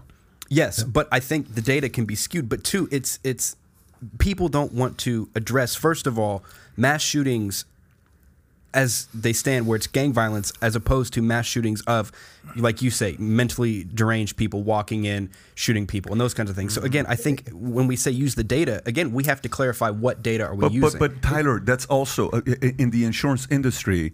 Actuaries actually do that as well. They break down by age, where you realize, when we get table D rating on most of the people that are table D are 55 and up or live in this place, and a lot of them are from this. You can track nationality, you can track sex, you can track married, you can track any of that stuff. But with what you just said, I would add that to the data as well. Yeah. I would say the mass shooting, you know what we would put on the mass shooting? How many people were involved? This one's 4. Well, 42% of them are only 4. Okay, let's put that in this category by itself. 10% is 10 or more. Let's put that in the category by itself. I don't think this is that complicated. I don't know if they want to find the answer. I don't know if they're... Well, no, because they want to manipulate it. They want to tell you that there's been 226 dude, it's mass going to shootings. take $10 million. You just gave $40 billion to Ukraine. It would take you $10 million to figure this thing out. Put people in a room, get it funded within a 3-month period. You get some answers. But we haven't done that. I don't know why we haven't done that. Well, let me add on to what Tyler's saying, because you do bring up a good point. If you saw on the headlines 4 people shot in the streets of Chicago, you're like, all right, cool, next story, move on with life. We're so desensitized to these types of stories. Where America is at, where most Americans are yearning, are when we see dead 6-year-olds. Innocent, dead 6-year-olds in a classroom. I don't care if you're on the left, you're on the right, we are disgusted by this. And that's what is grabbing the headlines, and that's why literally Congress finally effing did something, and I think it's about time. Whether it's optics, whether it's the sizzle or the steak, remains to be seen. Like Roger said, we'll find out in 2 years if they've done anything, but we're fucking sick of it. We're sick of dead kids in classrooms. We're not sick of what Tyler's basically talking about, which is probably 90+% of the mass murderers is just 5 people got shot on. It's going to happen on July 4th weekend. You can book it down right now across America. Someone in St. Louis shot 5 people, whatever. Next story, keep it moving. We are sick of the classroom shit, though. My point on this, by the way, people have to take emotions out of these kind of decisions. That's why I like your document and dissect. Because if you look at, forget the 4 people that get shot in New York or whatever, that doesn't count. But schools mass shootings in the last 5 years, give me those numbers. That happens in New York in 3 months. Actually, it probably happens in New York in 2 weeks. You're saying just in the streets, whatever. Just in the not streets, even in schools, just of in the course. streets. So we cannot focus on the problem emotionally. Yes, I personally, I cannot. If I was in that school, I would have had to go in. I couldn't live with myself. I could not live with myself if I didn't go in there and try to help them out. But that is still a minority, and it is very serious. And use that tipping point to make things make sense. And I think that approach of statistics, not skewed the statistics, I think would help create a real plan that they can implement. So I run one too many companies to do this. I would have done this myself as a project just to turn it into a documentary. To a 60, even a 70-minute, 75-minute documentary, just to go out there and say, let me tell you what approach we took this. Here's the problem. Here's the approach we took. We wanted to find out what's going on. This is the data we came up with. Okay, and we brought 5 people from the left, 5 people from the right, 5 people in the middle. They all have strong opinions. We all want to find out. We're all open to finding out what's going on, what the solution is. Here's what we're proposing to the world. I would take that approach. Anyways, I hope somebody does it, because I think it's that important of an issue that we need to invest that money into doing this. If I have to choose between spending $40 billion into Ukraine and $40 billion into finding out why this is happening in our schools in America, what do you think we're doing with that $40 billion? It's a lot better $40 billion spending to finding out why this is happening to our kids rather than why this is happening. Nothing wrong. I mean, listen, I'm don't want to see anything happen to anybody, but this is our homeland. If this is where we live and you're proud of where you are, let's invest that money into those resources into our country instead of others. Okay, so next. Did you have anything to say about this? You know, when you heard it, were you like, you know, the paranoid side come out to say, why did he just make that comment? When Biden went out there, what page is this on? Let me find this, page 6. President Biden says U.S. needs more funding for the next pandemic. Reuters, June 21st. President Joe Biden said on Tuesday, the United States has enough COVID funding to get through at least this year, but it needs more money to plan for the next pandemic. We need more money to plan for the next pandemic. There's going to be another pandemic. We have to think ahead, Biden said in remarks at the White House to mark availability of vaccines for young children, which he said we are the first country in the world to have vaccines for kids under the age of 6 months, which he celebrated. And the commentary, if you read it, it's actually 95% of people who commented on it was negative. But are you reading into this comment, or is it just, no, we do need to prepare for the next pandemic? First of all, how does he know we're going to have another pandemic? Number one. Number two, I'm not one who believes that the COVID-19 vaccination is necessarily safe nor effective. But I also believe that if you decide you want to take it, that's fine. That's up to you. Nobody should be required to take it. I believe in health freedom. But you also wonder whether there is a political motivation. In other words, if you wanted to say, for example, that going to the polls was too dangerous because of a pandemic and that all voting should be done by mail-in ballot, well, I think that's an open invitation for voter fraud. Good point. Any thoughts on your end or no? No, you know, the one that I do have a comment on, because both of you have used the term a couple of times of giving money to Ukraine. I take a slightly different ulterior motive for this, and that comes because of my background. Russia, second only to China, is a problem that we have had since 1917, and we will continue to have as long as they're in power. And if you look at history, Afghanistan war, we helping the Afghanis. And I know that with 2020 hindsight, we go, gee, we should have taken the missiles back before we left. But the Ukraine can be the downfall of what the Soviet Union is trying to become. Because when the Russian body bags start going back home, and let me tell you something, the U.S. has been helping the Ukrainians since 2015. They did not learn how to fight and how to run intelligence networks in the last 3 months, because there has been a big shift from fighting wars to taking steps to prevent wars. And the only way you can do that is working with individuals in countries that are allies, fortifying them, and if there's an issue, let them fight that fight and you support it. But I am all for keeping Ukraine as that thorn in the side of the Russians, besides the humanitarian part and the atrocities are being committed. This is where we're going to have to disagree.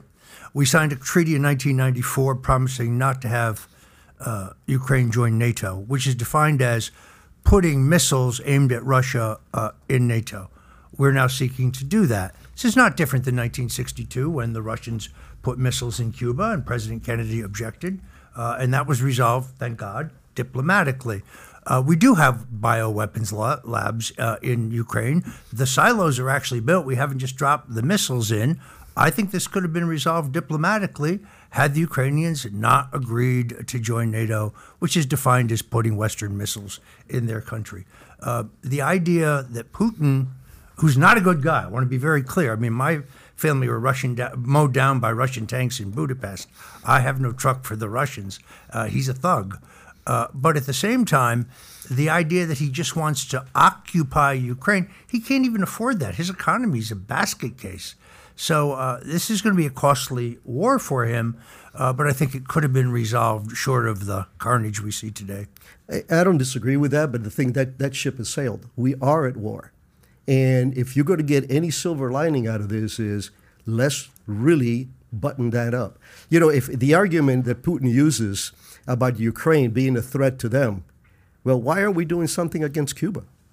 Cuba is the cancer of Latin America. Nicaragua, Venezuela, Colombia now. All these are funded and influenced and led. There are more intel officers from the Cuban service in those kind of countries propping them up. Didn't Colombia just get the first socialist democratic president, which means they're the next Venezuela? He was actually a former senior terrorist. Mm-hmm. He's part of the guerrilla camp. Yeah, he was one of the commanders of guerrilla camps. But you have to wonder why the U.S. Senate, on the one hand, votes to give $40 million in aid, mostly military, lethal aid, supposedly, to Ukraine, but then they vote down a motion to have an inspector general track where that money's going. Yeah. Why wouldn't you want to know where that money's going? It makes no sense to me. Yeah, somebody just commented, Inception Child said, what will it take to put Putin on a terrorist list like Biden, like Bin Laden was?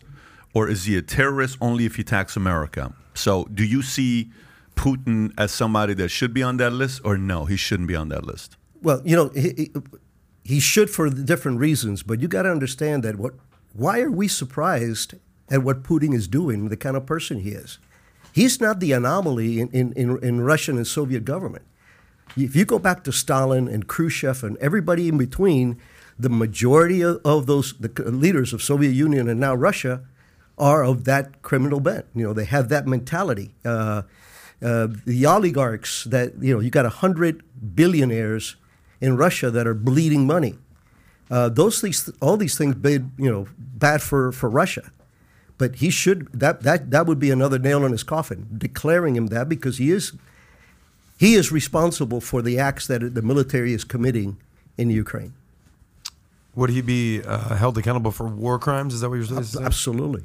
Let me ask you to follow up on that, Rick. You basically have said that Russians and communists are expansionists, right? And then you followed up and you said, regarding Putin's goals, and I want to ask you about Putin's goals. You said that a terminology I used was creeping normalcy, which is basically, take a piece, you wait for a little bit, and then, kind of wait for things to simmer down again, and then boom, you attack again. So what do you think Putin's goals are? He said it when he first took power. I will reconstitute the Soviet Union to its previous glory. That's a clue right there. How do you create the Soviet Union again? You take over Romania. You take over Georgia. You take over the Ukraine. They are inspectionistic. I don't think the Russians are creeping normalcy types. They're too blunt. They're too blunt of an edge. Koreans and Asian, Chinese are extremely good at that. Mm-hmm. That creeping normalcy. And whereas we have barely 3-year plans because of the 4th year the president has to start focusing on the re-election, the Chinese or the Russians don't have that problem. They can have a 50-year plan, a 100-year plan, and you tweak it according to what it is, but the end goal is still the same. Our end goal as America should be to remain a republic. Their goal is to world domination. When you say they, who do you mean? The Russians and the Chinese. Do you agree? We should stop pretending the Ukrainians are a democracy. They're not a democracy. They're not. After the last election, Zelensky arrested the guy who ran second, closed down and arrested all the leaders of the opposition party, and closed down the 3 TV stations that supported his opponent. This is not a democracy. It's an epically corrupt government. I'd like to know where the money's going. Zelensky has, by the way, a beautiful $3.5 million condominium right here in Miami Beach. How did he get that? He's an actor. He was an actor prior to his public service. So I think it's an epically corrupt government. And I just don't think the issues that are being used to rationalize the war are accurate. I think this could have been resolved by our simply agreeing to honor our commitment in '94 not to put missiles into Ukraine. But Roger, how many wealthy Russian oligarch types have condos in Sunny Isles not too far from here? They all do. But they're not in government service, though. And I'm not. And by the way, I'm not defending the Russians. I just would like to see us not have a war. I'm not for this becoming being conflagrated into World War III. Let me ask you. We recently had on your old buddy Paul Manafort, who was very outspoken on what we should do with Ukraine. Do you guys are you guys still in touch? Do you guys have similar opinions on this matter? He knows far more about the area than I do Right. because he's worked there. I never worked there, and I'm not as familiar with the geopolitics of it as he is. I only, my views are formed by what I read. So I can either, first of all, I didn't see your show, so I can either agree or disagree. We're in touch and we're certainly friendly. We've had a similar experience, shall we say.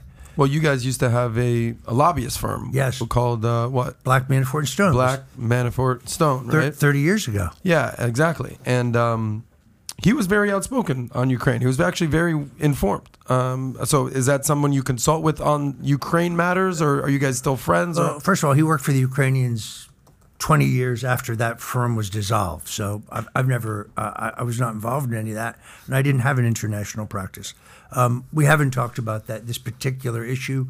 Our conversation's more about how my wife's doing, how his wife's doing. I mean, his wife has had some health problems. My wife has had some health problems. So, no, we have a cordial relationship. We're still friends.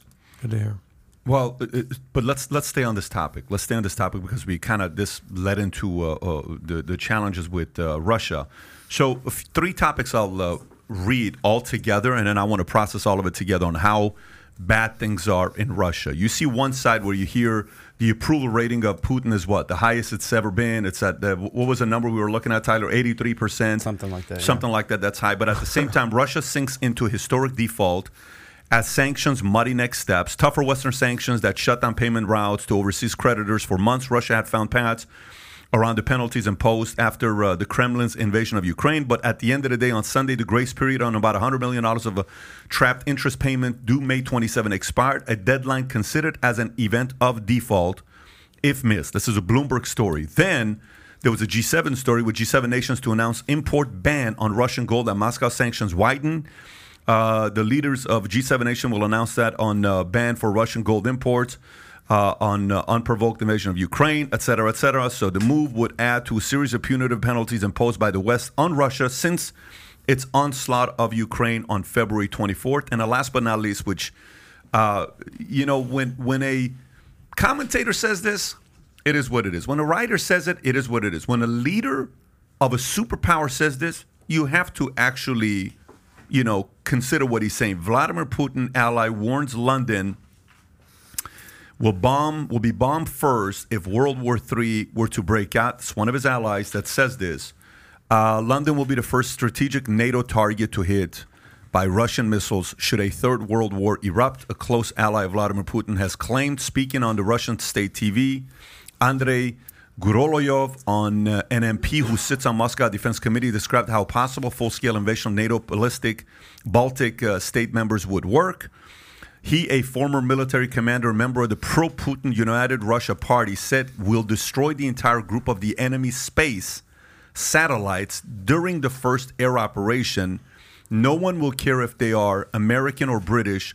We would see them all as NATO. Second, we'll migrate the entire system of anti-missile defense everywhere and 100%.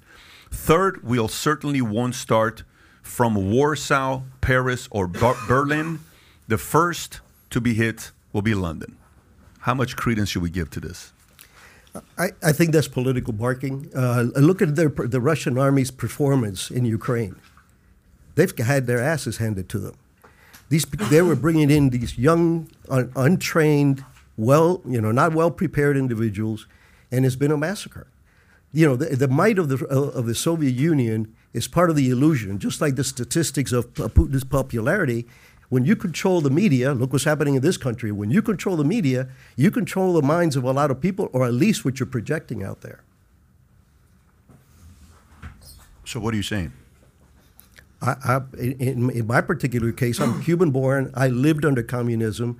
I saw what communism did to my country. I fought it in Nicaragua. I fought it in 5 different incarnations. So I am a rabid anti-communist. And if we have an opportunity to really hurt the Russians right now, I think that it's worth the money. I agree that Ukraine is not the cleanest slate. Well, neither was Afghanistan, neither was Iraq. All the wars that we have spent. And by the way, guys, Both my kids are military. One of them has 2 combat tours, and I have been in harm's way. So this is all, like it should be, I think, a personal thing. I saw what communism is. I know that it is, they have the goal of destroying this country from within. From within. They don't need to attack us. They're attacking us through the media and all this undermining that they're doing. Let me ask you, what do you think about Yuri Bezmenov? I don't know. Okay, because if you're going that angle, maybe I thought you were going that angle. Go ahead, Roger. What do you think? Well, I certainly share his anti-communism. But the Chinese communists are a far bigger threat to our country than the Russians. And the one thing the Ukraine conflict has done is to push the Russians and the Chinese together. They have had a historical distrust of each other. They share a common border. Richard Nixon got us a strategic arms limitation agreement out of the Russians by playing them off against the Chinese. So, but to the extent that the Russians have economic problems, they have a very wealthy neighbor willing to prop them up, and Deng Xiaoping keeps sending that signal. So I also don't think that the war is going swimmingly for the Ukrainians. I think we're getting a lot of war propaganda, and it appears to me that there are atrocities on both sides. The Azov Brigade, these guys in all wars, in all wars. Well, and that's the most important part right there, is what Roger just said, is that Russia's economy is smaller than South Korea's, and to date, this is Reuters, June 27th. The ruble is still the world's strongest currency against the dollar. The Russian economy has not tanked like people expected it to. It's still smaller than South Korea. But what Roger said, we're pushing Vladimir Putin into the arms of Xi Jinping. Xi Jinping is the threat. We're sending $50 billion to Ukraine. We're sending missile systems. We're sending 100,000 troops. We're not going to be able to defend ourselves in a couple months with the strongest nuclear power on the face of the earth. Why are we worried about Russia? Yes, I agree with an anti-communist stance. But again, Russia isn't what we should be worried about. What happens 3 steps down the road when China makes a move on Taiwan?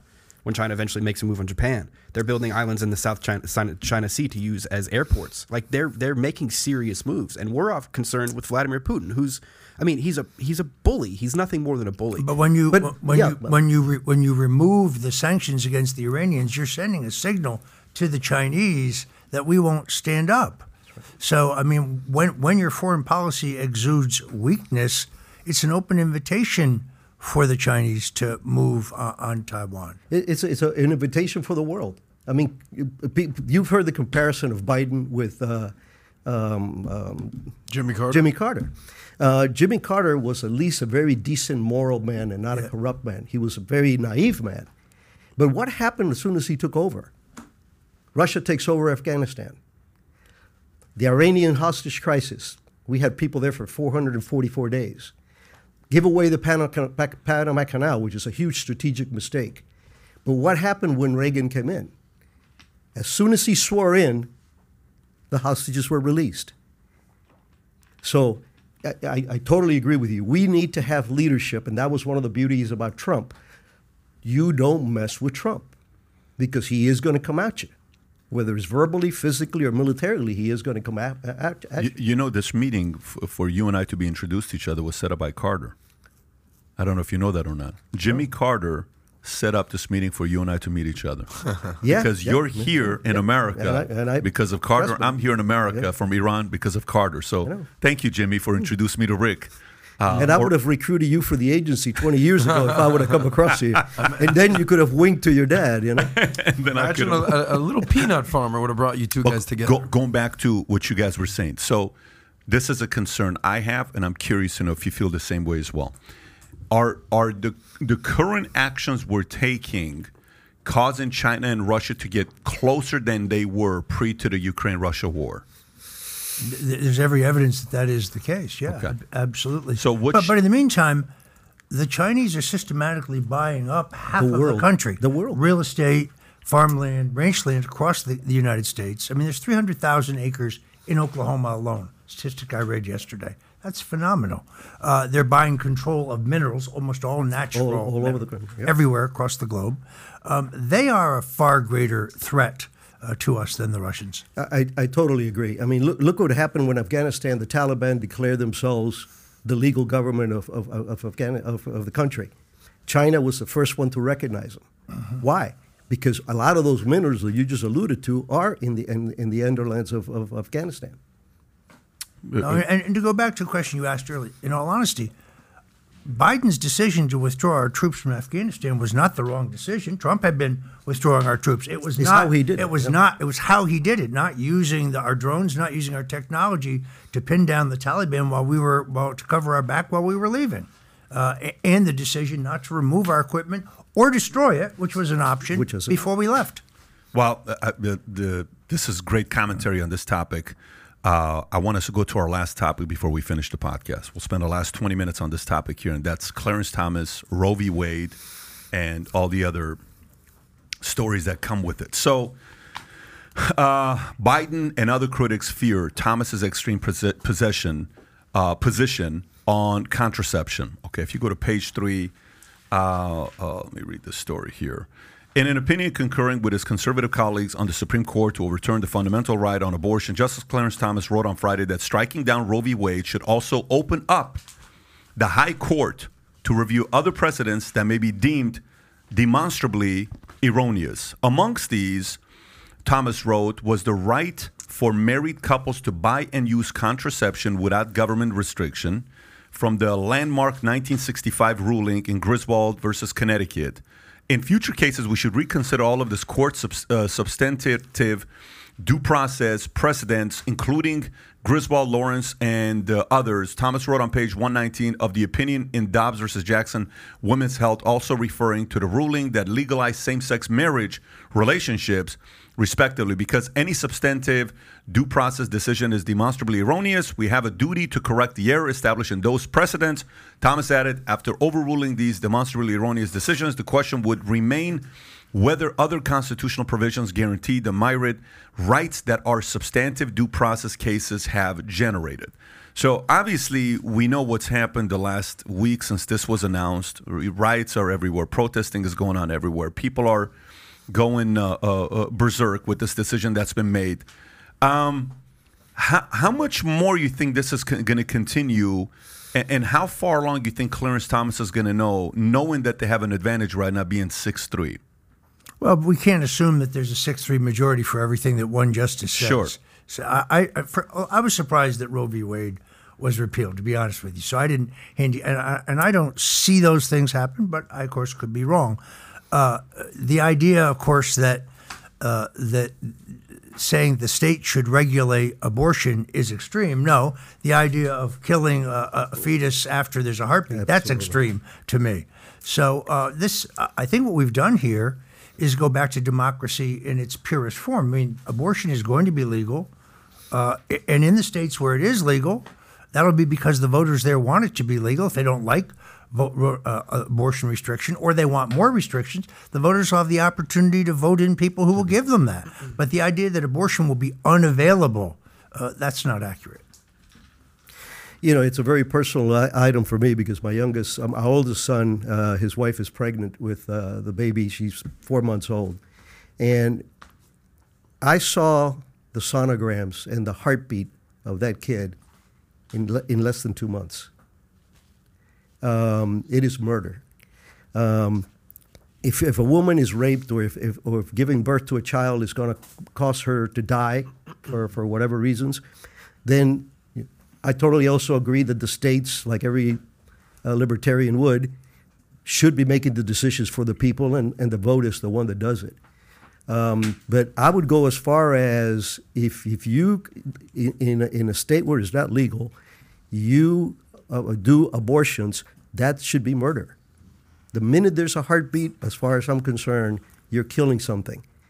And it's very easy to say, I'm going to have an abortion, and you don't see what's going on. But what would 99% of the women do if they say, okay, abortions from now on is we will retract the fetus, and before it is dead, you got to kill it. So there's a few different areas to go with this here, right? One is the pro-choice, pro-life debate, okay, which that debate's being had 24/7 nonstop. Let's set that aside. I don't want us to go through that debate because we would need to have a panel with a couple other ladies to comment as well. Let's set that part aside, okay?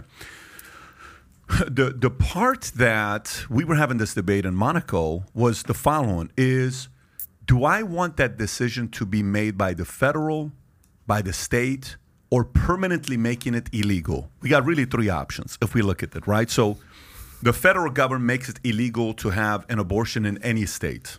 Let's say that's extreme, right?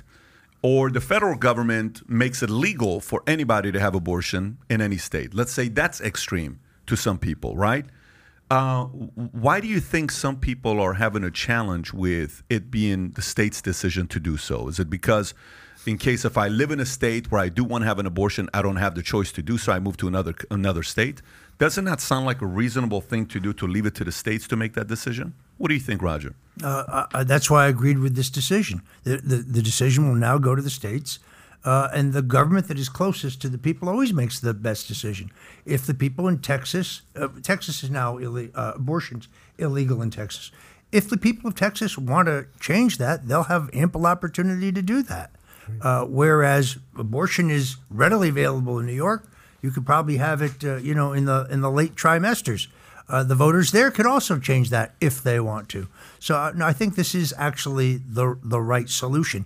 If you look at it from a public opinion point of view, a slim majority of voters think that abortion should be legal, but they also support a number of restrictions on it. They don't want it available on demand at any time for any reason. The intensity on this issue is on the extremes. Mm-hmm. Just prior to Roe, when people were asked in a Gallup poll, what are the most important issues facing the country, 4% said abortion rights. 4%. So I don't believe this is going to be the issue for November that brings the Democrats back and lets them detract from gas prices. You don't think so? No, I think in the end it'll end up being a wash, actually. Well, let me give you some stats. Mm-hmm. Because a majority of Americans do disagree with this Supreme Court decision. Can I throw some stats out there? If they understand it, yeah.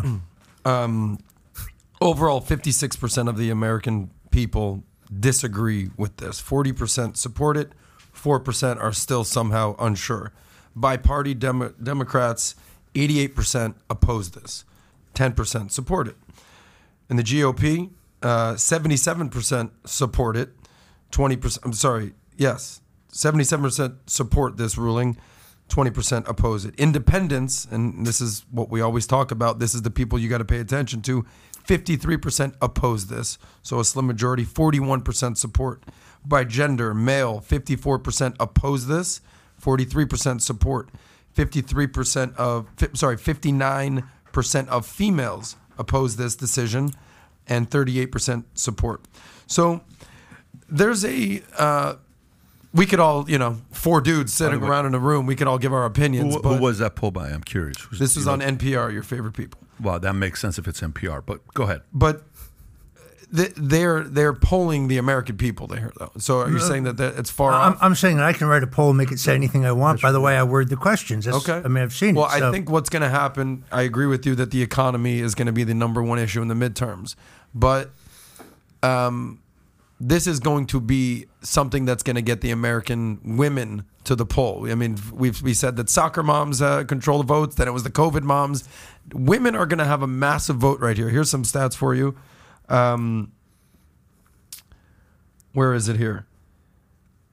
78% of Democrats say Roe decision makes them more likely to vote in the midterms. 78% of Democrats say they are now more likely to vote in the midterms because of this, as opposed to 54% of GOP. That's a 24% difference. We talked about 1 million Americans now considering becoming a Republican versus a Democrat. The number one issue for sure is the economy, but then you're going to have culture wars, guns, abortions, immigration. This is no small thing. Women are fucking pissed, okay? And I don't have a horse in this race. I'm not a woman. I got a question. I don't have any of that. I got a question. So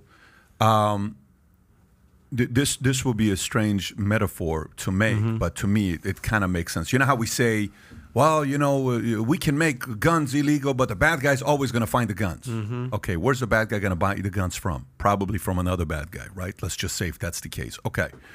So in these states where they can't do abortion and they want to get an abortion and they can't afford to go to another state to get the abortion, what do?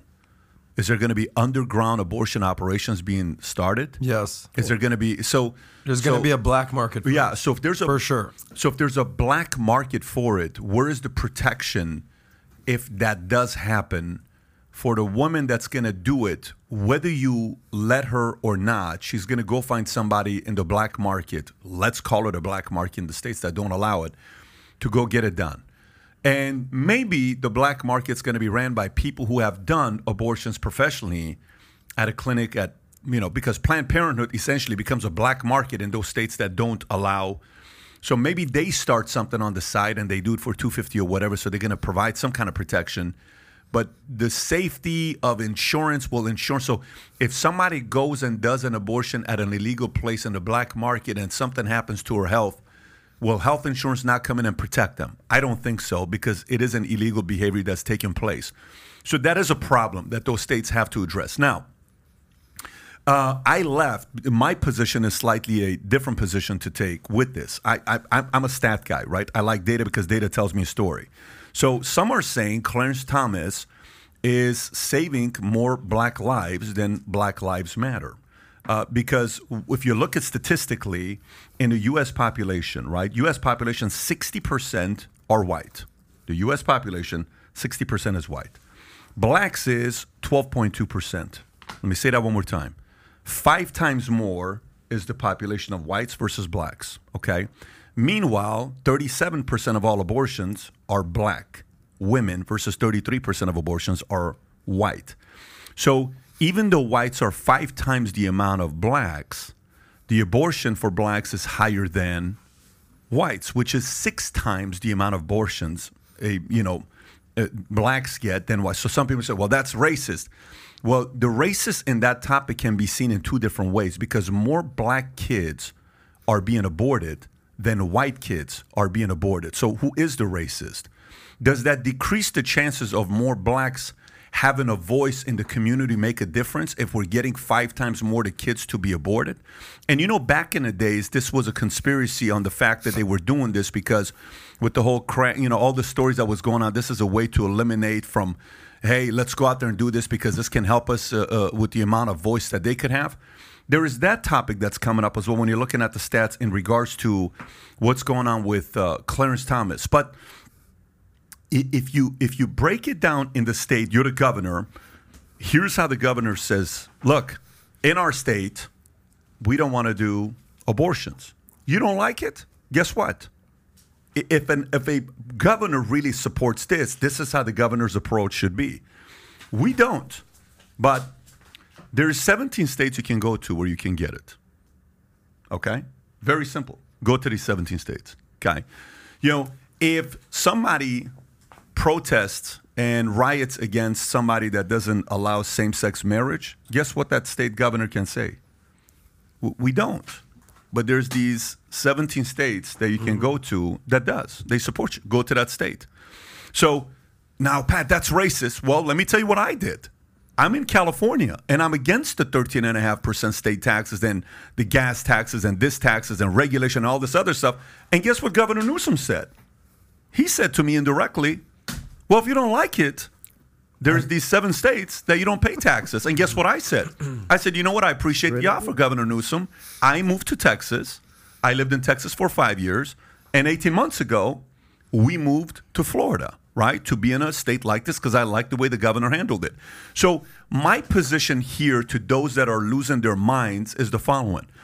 The hypocrisy is when people are rioting and protesting in states where abortion hasn't changed. California, you're fine. New York, you're fine protesting it's very weird that you're protesting. You're not affected by this. This is affected to some other states that are doing it. I say, I agree. Go and protest. That's one of the freedoms that we have in America. But just like a business owner can choose to leave to another state because they have low regulation and lower taxes to allow them to hire more people, you also have the choice to move to a different state that gives you those freedoms to do whatever you want to do with your body. Is that discriminatory? I don't know. I think you have a choice. So if you're in a state that doesn't allow you and that really infuriates you, you have 2 choices. Try to make the change in that state, which is kind of what you were talking about, right? Or number 2, go move to a state that allows you to do that. You have a choice. It's America. You're not forced to stay anywhere. And you now have major employers saying that they will pay for the travel. Now, are they really saying, well, paying for maternity leave is a lot more expensive than paying for an abortion? Right. But first of all, I would say 2 things. polling any question in the eye of the storm is very difficult. You're going to get a skewed result. Do you agree with the decision? That implies people know what the decision means. Many of my friends said, abortion is now illegal everywhere. Well, that's not what this decision says. So what this looks like in 3 months could be very different than what it looks like today. Depends on public understanding of the issue, which I'm not sure is there today. I like what you said. Polling in the eye of the storm is what? How'd you describe it? Yeah. Mm-hmm. Yes, exactly. It's what? Well, whenever you try to take a survey in the middle of a crisis, exactly, emotions play a huge role. Right, until things settle down and public opinions are more set. When you're in the middle of the controversy, is not the time to measure the impact of the controversy. Well, that's the time that people are going to want. You're going to hear the sentiment of the country. But even though recognizing it may be temporary. Well, let me say one thing. As always, just like in the economy, just everything with COVID, who's going to get hurt the most? The poor. Like, the poor don't have the luxury of just moving to another state or having their amazing Fortune 500 corporation pay for their abortion. Who says? I was poor, we moved to America. Immigrants come to America, they're rich? I'm sorry. Do immigrants who come to America are rich immigrants? Poor immigrants come to America. I'm talking state to state, though. No, but that's even easier. It's easier to go to another state than to come to a country. How many people are going to go move to another state because they want to get another abortion? Do. Are you kidding me? They don't have to move. They just have to visit. No, it's not. They don't have. It's not expensive to move. What are you talking They don't have to move. They just have to go there for the procedure. Yeah, you. So if you're in the belly of Texas and you got to, what's the closest state to Texas that you can go get an abortion? California. Okay, so how long is that going to take? I mean, I'm just saying it's not as easy as. Yeah, right. Move to California. But I tell you, when I was in California and I was broke, guess where I went to a dentist? Where? Mexico. Jesus. Yes. Okay. You know what the price is in Mexico compared to what it is in California? I would drive 5.5 hours to go to TJ to see my dentist that didn't speak English. I went there and he got it done and it was good. And your beautiful teeth these days. The point I'm trying to make to you, I was poor. I was $49K in debt and I had barely $500 in a bank. I had no money. But I'm like, listen, my teeth are killing me. I can't even stay. So I get what you're saying on the fact that you have the choice to go to another state. Look, just like the rest of us move, if you don't like where you're living at, and there 40 million immigrants are in America, where did they leave? If the situation was so great, they would have never left. They left because they were not happy with something. If you're not happy living in a state that's red or purple and is disagreeing with your views, I highly recommend you move to Oregon, move to California, move to New York, move to Chicago. It's more of people that agree with you. Look, the story of Ayn Rand with Atlas Shrugged, what is the story? You know, the story is there's a city that you go to where you're around like-minded people. If you want to be around like-minded people and you afford this or any of this stuff, there's plenty of states for you. Okay? I never said, hey guys, we should consider moving to Oregon. Did you ever hear me say Oregon? No, thank you. Did I ever say Florida, Illinois? I said a couple states, and we came here. Can I make one quick point about our friend Clarence Thomas? Yes. This man does not represent America. Okay, and I'll tell you why. And this is not my opinion, but I went on to Axios. Are they a trustworthy source? Anyone? Maybe. But they did they basically judged the political leanings of the Supreme Court, and on the Supreme Court, you have someone that's on the very far left, Sotomayor, and someone who is on the extreme right, Clarence Thomas. And they are both on. When you talk about the far left and the far right have the loudest voices, that's them. So remove them. Basically, they have a +1, +2, +3, right? If you're +3, you're very extreme on the right. That's where Clarence Thomas is. Sotomayor is +3 on the left. These are very extreme liberal and conservative voices. That's not where America is. You know where America is? Everyone's going crazy over Gorsuch. Everyone's going crazy over Amy Coney Barrett. Everyone's going crazy over Kavanaugh, right? But they're just +1s. They're right where John Roberts is. They're not extremists, okay? And just on the left, you have Kagan and Breyer. This is where America is. So 5 out of the 7 justices, what I would say, represent most Americans. Clarence Thomas is an extremist. Whether you agree with him or not, he is You talk about Is Sotomayor chewing data. Is Sotomayor also an extremist? That's exactly what I said, Roger. She's Okay, extremely on the left. That's true, but they were both appointed to the Supreme Court by duly elected presidents of different parties. And we're supposed to believe in the rule of law. They're the justices whether you like I'm it or not. not saying that they should be, unhinged or taken off the court. I'm just saying Clarence Thomas's opinions are not what 90% of Americans agree with. He is an extremist, just like she is. Okay, but this is a Supreme Court that upheld Obamacare, for example. And those Republicans all swung for that. Not him, though. Not him. Well, I understand that, but he's there for life. Let me say something here that we all have learned the last 6 years. Okay, this is what we've all learned. To flip 3 seats may be the biggest milestone. If you can be a 2-term president and flip no seats, or be a 1-term president and flip 3 seats, 10 out of 10 times any party, left or right, would take a 1-term president who flips 3 seats. That may be the biggest milestone any president's ever done in mankind to favor their party. You're talking about Trump. Oh, my Well, God. do you remember his quote? What's that? Whether you love me or hate me, you got to vote for me because of the Supreme Court. Yeah. Remember he came out and said that? At least he was upfront about what he was going to do. true. It was interesting that in his comments, when Biden assailed the decision of the court, he attacked the 3 justices appointed by Trump. He didn't mention the 2 appointed by Bush, who voted the same way. Didn't even mention them. Yeah. And by the way, if you go back and you study Clarence Thomas's history linked to Biden, your opinion about Clarence Thomas would be very different. If you actually go back and see what this guy's done in his life, he's got one of the best resumes on what he's done. I don't Especially where he came from. Yeah. I mean, he was raised by his grandfather in literal poverty. He couldn't even speak English until he was Let me like tell you 13. something. I give 2 shits about, because I don't have an opinion on him. I'm letting you know what the facts say. But he that also he's an didn't write the majority extreme opinion right in this, Supreme so- Court justice. The facts show that. I'm not saying Well, that I like him or Axios is not like him. facts. Yeah, but what are you saying? That they're Okay, not this is collecting really the data simple. correctly? Nowhere in the United States Constitution is Roe mentioned at all. I'm not even talking RBG about Roe, Tyler. I'm talking about Clarence Thomas specifically. But this is the broader issue: is everybody wants to talk about Roe right now? Okay, you said 78% of Democratic women are more likely to vote in the midterms. I said 78% of Democrats. Yes, as they should. If you want federally legal abortion, vote on it. Tell your congresspeople to codify Roe in the Constitution. Get 2/3 of the country to vote on a constitutional amendment. It's not up to 9 Supreme Court We're at justices the end of it. to make the rules. I will say this to you. If there is anybody in America right now that needs security around them, I know 6 people that do. And I know one that needs a lot of people around them. Because just the other day, I don't know if you guys saw or not, Ghislaine Maxwell was put on suicide watch. I don't know how they make the decision like that. So that's another news that could be changing anytime soon. Why he was put on that, she was put on that suicide watch, I don't know. But I hope the right Secret Service, security protection is around those people. You're talking about Supreme Court justices. Oh, my well, God. there was the Clarence story Thomas about right now. the guy who came by Kavanaugh's house, right? They need protection like there is no tomorrow. They need protection. Anyways, great podcast. Excited to do this again. Roger, thanks for coming out. Rick, thanks for coming out. Thursday, we're doing it again. I'm on this week twice.